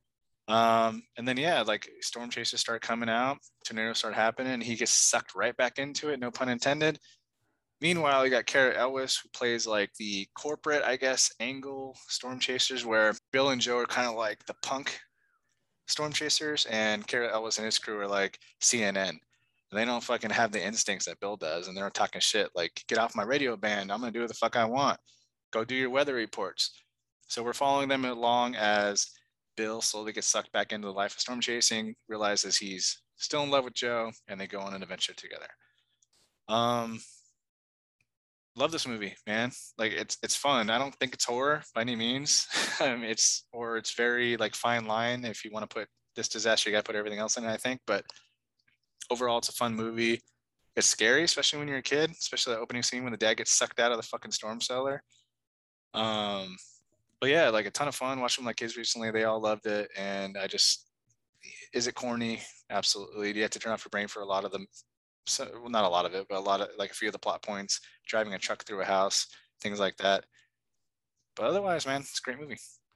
Yeah, I completely agree. You know, I'm going to talk about specific parts a little later, but overall, like this is definitely one of my guilty pleasure movies. I've seen it probably over 50 times at this point over the last 25 years, and when we talked about it last week, I immediately wanted to watch it again, and I've seen it maybe twice already this year. It's a movie that comes on TV a lot for me here as well, so that's probably one of the reasons why I've seen it so much. But I just enjoy the shit out of it. And as far as is it horror, it's kind of like borderline, right? Because you're talking about real horror, I guess, versus I guess fake horror, or not fake horror, but like paranormal horror, things like that. But I will say, because I was looking at it with this eye this time as I was watching it last night, I feel more anxiety and just like holding my breath during this movie than I do a lot of horror films. So it made me think, like, what makes a horror film, And that feeling of like just holding my breath because I'm so into what's going on screen, and it's kind of terrifying. Like the tornadoes are fucking relentless in this movie. There's 5 or 6 of them that they kind of chase throughout the film, and it's just like that feeling is very reminiscent of a horror film, and a good horror film. So I think it could fall into the horror category, a subgenre, being disaster films. I don't think Armageddon was quite that way, but this one, with the amount of like action and anxiety that I went through it, I'd say this one could be considered a horror. And I think that's why I was actually interested in doing this episode, because it's one of those fine line movies, and I love it. Yeah, I remember seeing this in theaters when it came out. This was like such a big deal movie at the time, just because of, I guess, the graphics and the special effects and stuff like that at the time were kind of revolutionary. And it still holds up. Like it still looks like pretty damn good for a movie that came out in what year? 90 something? The other 96. Yeah. Yeah, I mean, great performances all around. You really feel like you're a part of like this group of storm chasers. And just like even all the side characters are just so fun in this. You got the dude from People Under the Stairs in here, and the guy from Ferris Bueller, and Philip Seymour Hoffman is just A+, and this is Dusty. But then you got, Helen Hunt and Bill Paxton, who are just fantastic. Could we have done without the love triangle? I don't know. I mean, I guess they had to do something, right? Otherwise, it's just people chasing the storms, and maybe that gets a little boring. But I didn't think it was like completely necessary. But I mean, I don't know. Sam, I feel like what did you think of the whole love triangle? Do you think it was necessary? I mean, I don't think that it took like any focus off of anything in particular. I kind of liked it because, like, I don't know, I feel like Joe knew that they were probably meant to be, but he was trying to act all cool and move on with his life. And it was kind of sad because the Melissa, his new wife, like she kind of sees that Joe and him are passionate about something, and she's like seeing this new side of him, I think. So it makes her sad. So I actually liked it. But yeah, so if you guys don't know, for those of you listening, so I was obsessed with this movie when I was a kid. I don't remember if I saw it in the theater or not. The first memory I have of it is just me being obsessed with it. And I asked my mom if I could have Twister on VHS for Christmas. So Christmas morning, she got me the fucking VHS. And I remember laying on our nasty old brown carpet. And I watched this movie over and over and over in one day. And I loved Helen Hunt so much. Like, I really thought she was real. I thought her character Joe was a fucking real tornado chaser. And I told my mom, I was like, I want to be a tornado chaser with Joe. And my mom's like, well, that's not how it works. Like, she's acting like, if you're a tornado chaser, cool, but you're not going to be with them. And I was just determined. I was like, I will be on her crew. Like, I want to do that with them. And for the longest time, I didn't understand, but I love this movie so much. It's so good. It's sad. It's scary. It makes you laugh. All the characters you love, even the bad ones. I don't know. I just really like it. And it's just cool, like how it's shot. And if you think of how they do the scenes and like the special effects behind the camera, it's really cool. If you can watch any of that, like on YouTube, it's just a great movie. It's one that I'm literally glued to the TV anytime that it's on. And it's like, no matter how many times you've seen it, no matter what part you jump in, you always sit and watch it. And you're like, I don't know. It's just addicting, I guess.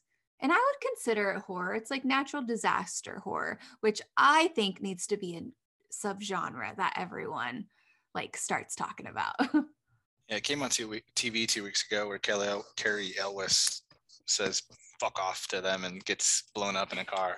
So and like, sad. yeah, you're just watching. Yeah, I feel bad for his driver because Bill Paxton's like, hey, I know you're there listening, dude. Like, turn around, and he fucking turns it off. What a prick. That's what you get, I guess. I remember, and it's still the same feeling I get to this day too, where they're at the drive-in theater, and then afterwards they all like, they're good, but then like the fucking tornado's going towards your aunt, and like that feeling you get, oh no, 'cause she's such a sweetheart. She like cooks all his food. She loves Joe, and she loves him still, even though like they broke up, things like that. And then like they go find her, and it's like, oh man, you get that sinking feeling still for her, which is effective. Mm-hmm. That drive-in theater scene is so fucking good too. Like, it's scary. The fact that The Shining's playing too just like adds to just like the horrificness of it all too. Like, especially when it finally comes through, and it comes through with the exact moment Jack is like putting the axe through the door, you know, and even like the way they intro that scene is the twins, you know, so like it's already makes you feel a little uneasy, and you hear that beautiful score too of The Shining on there too, and it just like adds to the dread of the whole scene. You know something terrible is about to happen, you know, and it's so fucking good. That scene is just A+. And I actually no, you were, yeah, we went on that ride, Sam, at Universal, which was a lot of fun. I don't think it exists really anymore. Remember what it was? That doesn't exist anymore. Yeah, it's the ride was like you literally just stand there and you're at the drive-in movie theater, and then like the Twister comes through and like you watch it like happening in front of you. Yeah, it's exactly what it is. Yeah. Mm-hmm. And then at one point like the floor like collapses and like you're like, oh shit, and you see the cow go across at one point too, I remember. And they had props from the movie that's right in line. They had one of the Dorothy.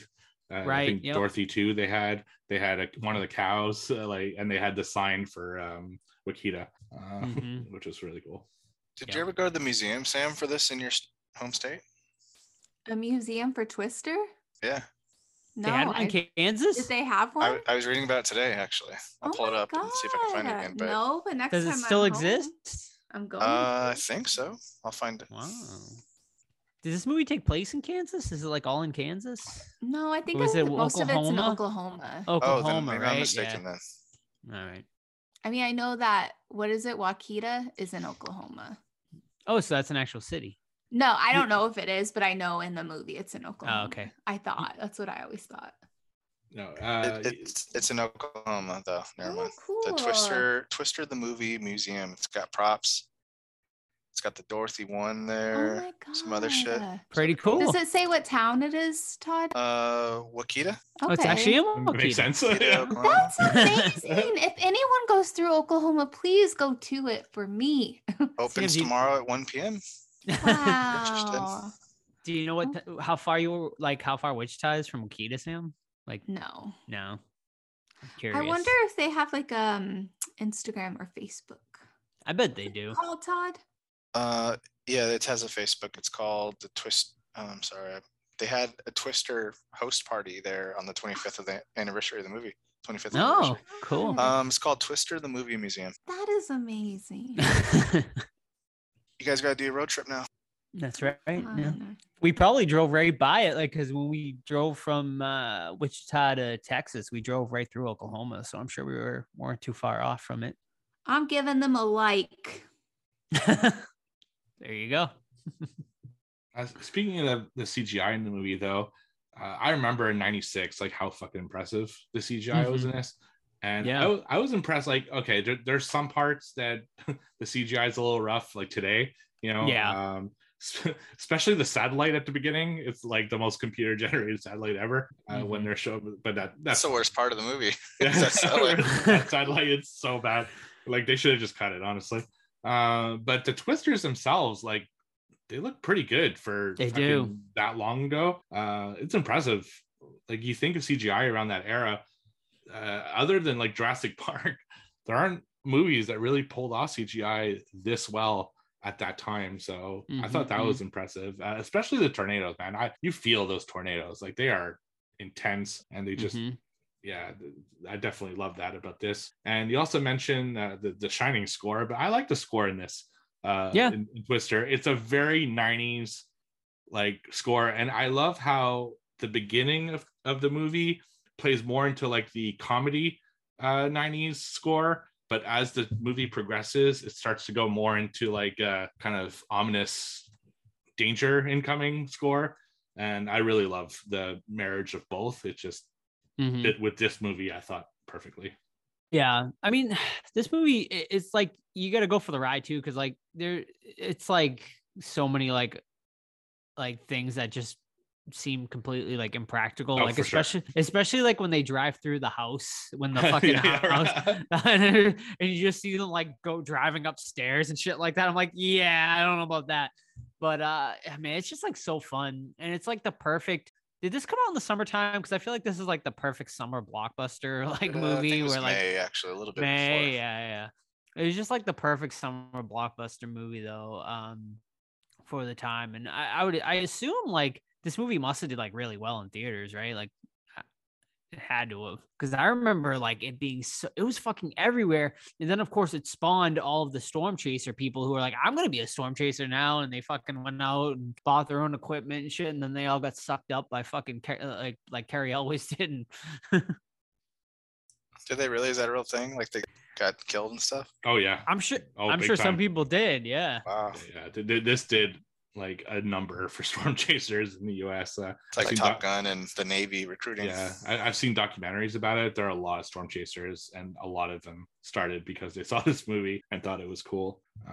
There's actually a good documentary called Chasing Tornadoes on Tubi that documents a crew exactly like this, and they get really close calls, and it actually kind of puts in perspective this movie, because you see some scenes and you're like, that seems very unlikely. You know how close they get to the tornadoes, like you know, that one point they're in a triple tornado, like right in the center of a triple tornado on this like little bridge, and the car's like spinning and stuff, and you think that's totally like fake, but I don't know, those real events kind of similar to what happens, you know. They got fucking lucky to live in this movie. How many close calls they have of trucks flying at them or debris or I really thought at the time that guy in the drive-in, that the piece of shrapnel like clips him in the face, in the forehead. I really thought they'd like sever him, but I guess the movie had to keep a PG-13. Wasn't that type of movie? yeah. Without a perfect opportunity to kind of make it how real it is, it just like chops his head off, or like almost like a Dawn of the Dead, like top of his head just missed opportunity there. The movie made $494 million worldwide. Wow. Off a $92 million budget. Wow. at that time. In 96 too. Yeah. Wow. It's huge. Yeah, and that's why it's still a classic today. I mean, it's still on TV all the time. Always on TV. Yeah. And it has a Sega pinball machine at the museum, Sam. So Awesome. Oh my God. I think I read somewhere at some point that one of the other big reasons why this movie is so big is this movie came out with DVD around the time DVDs came out, and this was a movie that people used to showcase the power of a DVD. This and Fifth Element apparently are the two that got a lot of exposure just by being showcased at stores as to show off what a DVD looks like. Makes sense. So that was also, I remember, a big thing. But one thing I wanted to discuss with you guys is I think Melissa is kind of the unsung hero in all this. Like, they could have easily written her to be kind of a bitch or to make her unlikable because you want him to get with Joe. But honestly, she was actually really cool throughout the whole movie. Like, yeah, she's scared, but fuck yeah, I'd be scared too. You know, like, it's a goddamn, they're right in the middle of tornadoes throughout this whole movie. And how she, like, just understands. She gets it. Look, you know, I love him, but he's never going to love me the way he loves Joe. And it's just, I think she's like a total like superstar in this movie. Yeah. I kind of feel bad for her. No, she's they never make her the villain. You're right. Okay, Joe, you said you could have done without, so you don't get to comment on Dr. Melissa. Yeah, move along. Anyway, it's like Pierce Brosnan though in Mrs. Doubtfire. Like the stepdad. Yeah, usually they make them a piece of shit, but he's fucking chill too. Mm-hmm. They make in Mrs. Doubtfire, they make him into like a villain, like no, they but not really. What are you talking about? No, they don't. He's actually nice throughout the whole film. Like he really, he is. But I feel like you're supposed to hate him. About? Yeah, because like you're rooting for Robin Williams the whole time, so they because you know he's the shit dad, so you're like right. But they easily could have made Pierce Brosnan a piece of shit. But even like the Candon moment, his colleagues like, dude, what the fuck? You with a girl with kids, like, yeah, man, I fucking love the kids. They're great. She's great. That's and true. Like, okay. And then Robin Williams is so pissed off because he's a nice guy. Throws a fucking head. Oh, it's a drive-by fruiting, dude. Did you not tip? Did you not tip? All right, so let's say we're doing Mrs. Doubtfire next week. I fucking love that movie. I really. Did you guys ever see you guys ever see the horror trailer for Mrs. Doubtfire? Yes, it's great. It's awesome. Scary. Well, hello. I was reading some letterbox reviews of Mrs. Doubtfire. There's some hilarious ones in there. Like what? What would they say? It's just like people saying like they're like, this movie's fucked up. Like he's such like a piece of shit dad, but we're supposed to like be rooting for him. I mean, he's just trying his best. It's got layers, man. No, like and they were like, think about like how fucked up that's gonna make your kids. Like that, like you know. Yeah. I loved Sally Field when I was a kid. I wanted her to be my mom. You could tell I had a shitty childhood, so I pretended that these movies were reality and the actresses were my moms. So you wanted Helen Hunt to be your mom too? Yeah, she was so fucking cool. She was so brave. I don't know. Helen Hunt is like a cool older sister for you, or an aunt. Yeah. She's like your Aunt May. There you go. Want to rate it? Are we done? I had a couple more things with you guys. Another thing I liked is how, so obviously he hates Jonas, right? The whole movie kind of alludes to Jonas being the bad guy, but I like that he's still human enough to try to help him out and is bummed out when he dies now. And I like that angle because at the end of the day, they are there for the same purpose. And he's actually trying to help him. He's like, no, you got to anchor your machine, whatever he called it, Dot or whatever. You have to anchor Dot because it won't fly if you don't do it. And he's actually trying to help him because in the end, it's about the science, not about, pride. And he kind of realizes that throughout the film. And I like that. A lot of movies wouldn't have gone that way. They would have made him the pure villain. And I thought that was the restraint that I liked about it. Mm-hmm. He also plays a really good like corporate guy too. Yeah. For sure. I like how'd they go into these moments of levity in the middle of all the action, like when they go to the aunt's house and just kind of enjoy the food there, which by the way, the food looked fucking awesome.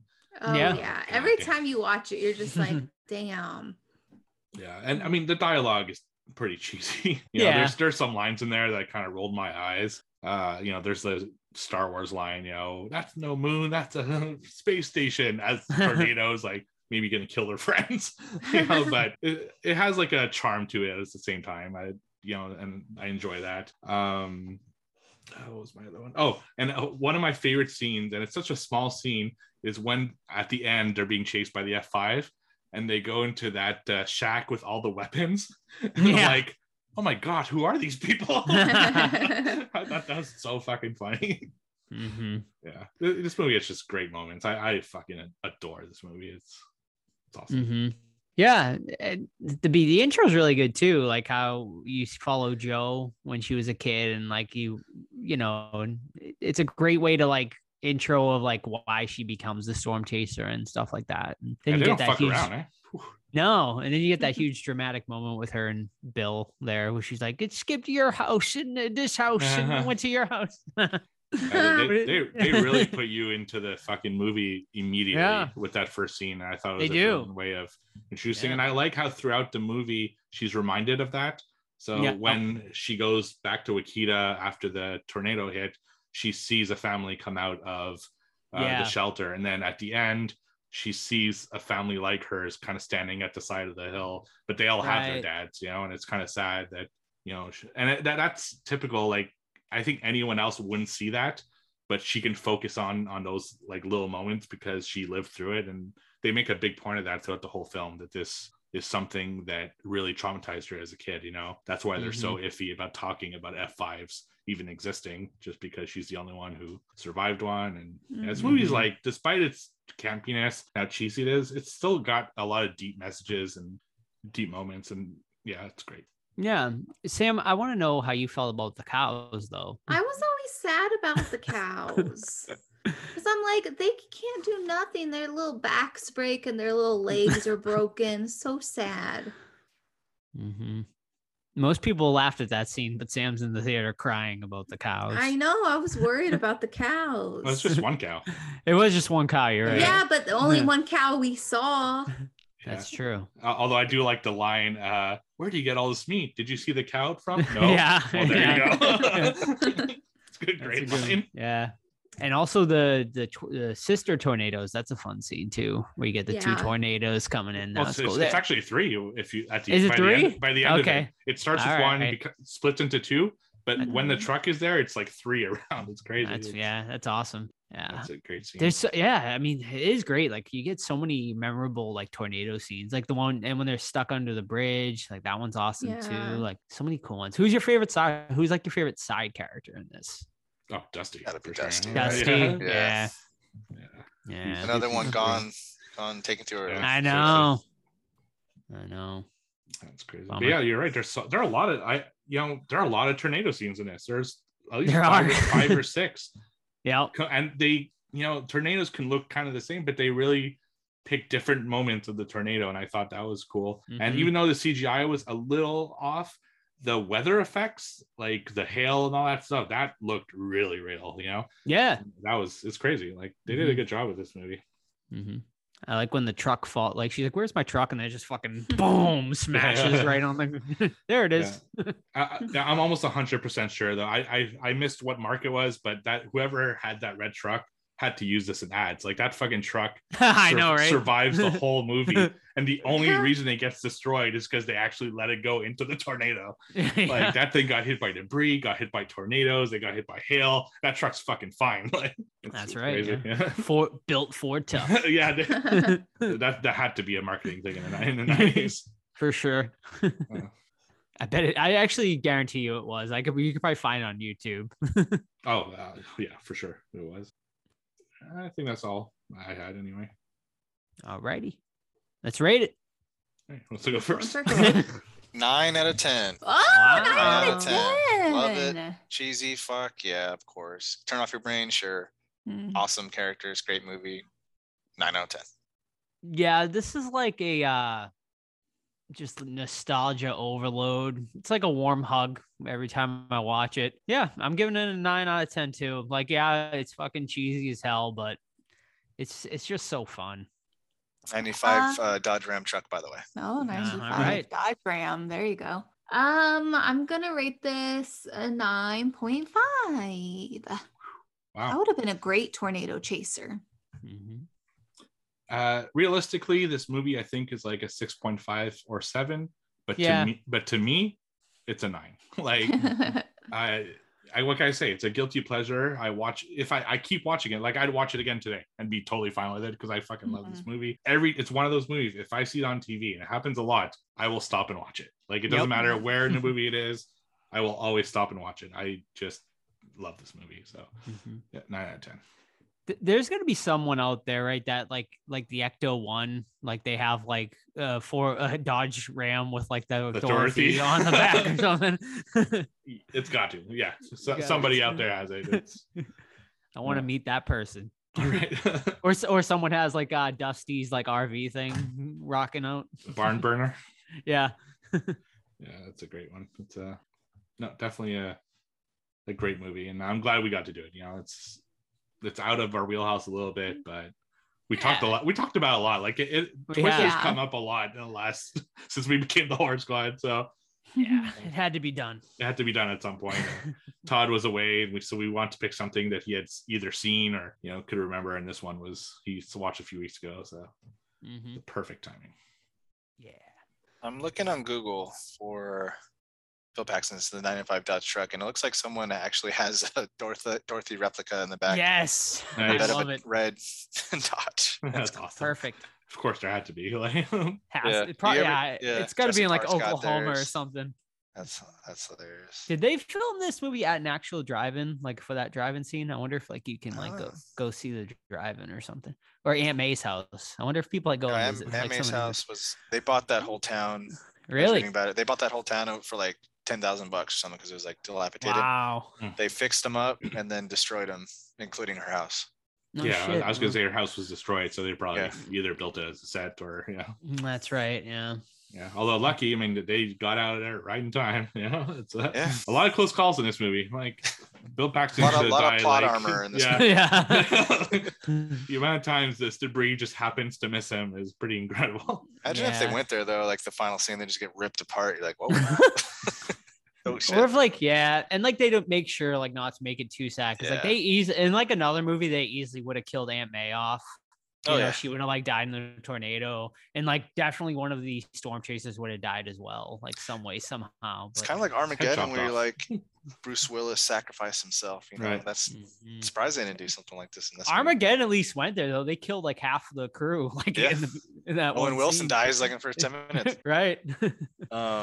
I forgot to say, but yeah, it's nice to have a disaster movie that takes tornadoes seriously, but still gives us like a feel good story. It was a nice balancing of showing the real danger of tornadoes, but also providing 90s entertainment. Yeah, man, this was like the pinnacle of disaster movies too. There's fucking so late many 90s. Yeah. Insane. Now is it like I'm trying to think of like the last like good disaster movie there was. Like I can't even think of anything right off the top of my head. 2012 is probably the last one I can think of that was. Although there's that one coming out like really like either early next year. Like Moonfall. I know this one with Leonardo where DiCaprio. The moon is coming, is like gonna crush the earth. It's from the guy who did Independence Day and 2012 and is that Roland Emmerich or something? Yeah. Interesting. I know Geostorm with Gerard Butler came out like 4 years ago. I never saw it though.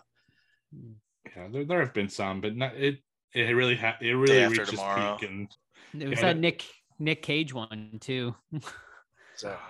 Knowing. Knowing where like the sun flare, like there's like sun flares or whatever that destroys the world. The sun got its due. Volcanoes got their due. Twisters got their due. It's like they each got their. Asteroids got them. So, I don't know. Now a blizzard. We got Day After Tomorrow. The Day After Tomorrow, sort of. Yeah. There's no ice storm. Like I want an ice storm one where. All right, Horror Squad approved. Sure. Easily. Yes. Easily. Yeah. 2 weeks in a row we were in the 9s. It's pretty good. Did you rewatch Ghostbusters yet, Steve? No, I'm gonna wait till it's. Are you? I don't like the theater experience enough to go back twice for the same movie. I think I might be seeing Resident Evil on Thursday morning. Ooh. You'll have to tell me about that. We'll see. So next week, Sam, are you doing your birthday episode next week or the one after? Well, my birthday's on the 9th, so maybe we should do it next week. Awesome. Yeah, awesome. And then the week after, we might be able to do Chucky because I think that show ends this week. Yeah, I think it does. All right. So Sam, what are we watching? Can we do a double header, perhaps? Oh, Ooh. maybe. Well, Todd, Todd, you help me remember. So I would love to do When a Stranger Calls Back, but it's like a direct sequel. So I feel like you have to watch the first one to get the second one. I don't think you do. You don't? No, because I've only seen. Everyone knows what happens in that original movie. That's like a horror trope. Like even if you're not a horror fan, you know, like the calls from inside the house. I really don't think you need to. Plus, I think the sequel is superior anyway. Okay, well then we'll just do the sequel. I'm gonna watch both. I'm gonna watch both too because I don't think I've ever seen it. Then let's just review both, and we're all gonna have it. We don't have to. I mean, we can do it briefly. Oh yeah, we can do it. We'll just do it. We'll do it. Okay. Fuck it. But we're not doing the fucking remake. I'm putting my foot down. No. Who is in the remake? I don't think I've seen. Oh wait, I have seen the remake. It was someone famous. Camille something. Camille Bell. Bell. Was it bad? It was bad. It just was not. I think so. I don't remember. Yeah, I don't remember either. All right, both When Stranger Calls and Stranger Calls Back are on Amazon Prime for the US. Not sure. Nice. Funny. So I knew Sam would do this. I've been holding off watching them, but I wanted to watch the remake because I knew she wouldn't do that one. In Canada on Prime, the picture and the description is the remake, but when you play it, it's actually the original. Interesting. Someone's fucking up. Yeah, someone fucked up at Prime over there. So they're like, we don't care. I'm like, okay. Oh, awesome. Well, I'm looking forward to it. Awesome. We should do a Christmas movie this month too, since like we're in December. Yeah, at some point. When a Stranger Calls Back is on Tubi, not on Amazon Prime. All right. We should probably do another vote for the Christmas movie. Each pick one, and the listeners pick which one they want. Sweet. I already know my pick. It's my annual crusade to get one done. Which one? Santa's Sleigh. Santa's Sleigh? Okay. Goldberg? With Goldberg. I'll have to think. We'll do P2, Justice for Tom. We already did P2. We'll do P2 every year. Every year. I love P2. It's so good. Yeah, Sam would totally date Tom, and he would never turn into a psychopath. Yeah. She gave him a little attention. That's all he needed. That's Justice all he needed. Yep. He's a little tickle his way. Oh. Slapping a tickle. All right. When Stranger Calls Back 1 and 2. Sweet. Yep. For next week, birthday episode. Chucky after that. You guys can join us. Chucky after that. I need to find that one. Then Christmas. What else? And then a Christmas movie. Yep. Then Year Ender. Yeah. Nice. I gotta get preparing my list. Yeah, start thinking your list if you guys want to, think of a list. Would you give us a top 5 suggestions, Steve? Why don't you hit us with that? Since you watched 100 movies, you did. Did I miss it on that chat? He did. I'll say it on the air for you guys. Right. Sam and I already jumped in on one of them. One of Sam's suggestions, anyway. And then we started watching a classic horror story, but Sam fell asleep, so I shut it off. So we're gonna jump into it. All right. So here were my suggestions. So were these in the chat that I missed, or what? Yeah, they were in the chat. Yeah, I'll send them back. But so for the listeners, I told Joe to watch The Medium, Blood Red Sky, A Classic Horror Story, Paranormal Activity: Next of Kin, which I believe you did watch. Yes. And The Block Island Sound. For Sam, I think she would like There's Someone Inside Your House, which you watched.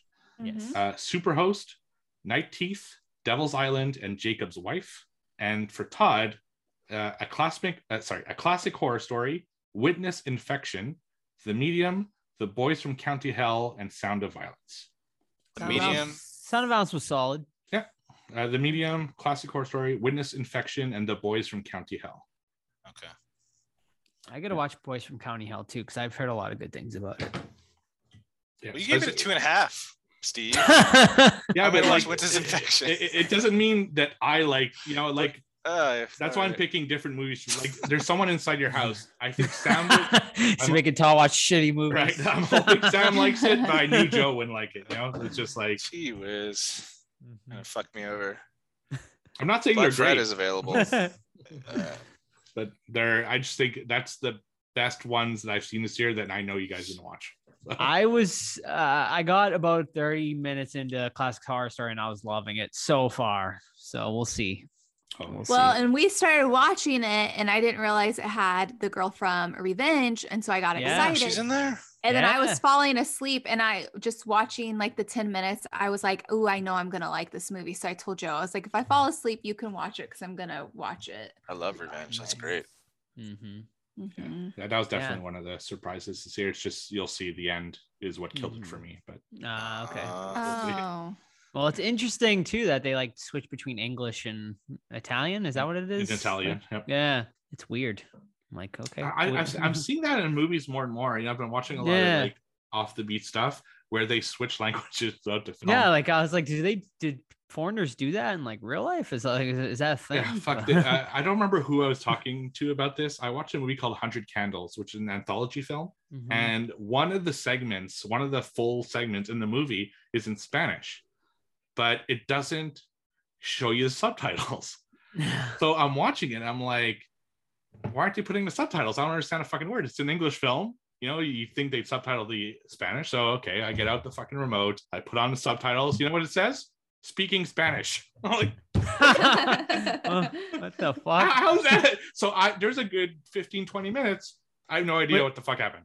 Really? That's interesting. So like you're not supposed to be understanding them. Is that what you're saying basically? Like I don't know what the hell they were thinking. Like everything else is in English. So you'd think the one segment that's not in English would be, translated. I don't know why it's not. There was another movie I watched like that too, where like they started speaking a foreign language, but you weren't supposed to like know what they were saying. Like it didn't subtitle it. It affects you more. Maybe it'd be a thing if there was like a conversation here and there that were in another language. You see that in movies a lot. This is a full ass segment. Yeah, that's bizarre. So I wish it was in French and I could have understood it, but Spanish, I caught words in here because it's a little similar to French, but yeah, it was weird choice. All right then. All righty. Thanks for listening, everyone. Don't forget to follow us on Instagram. Check out our Discord, and we'll see you next week for my birthday episode. Bye.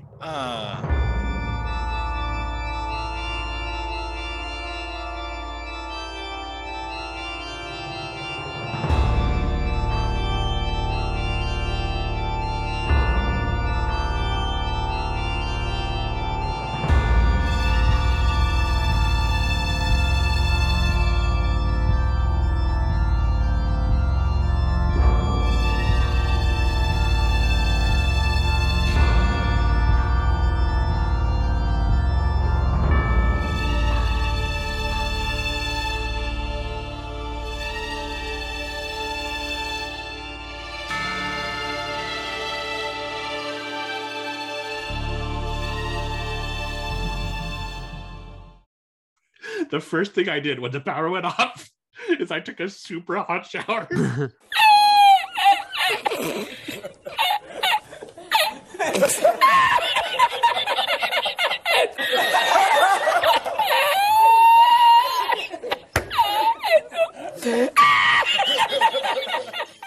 We broke Steve.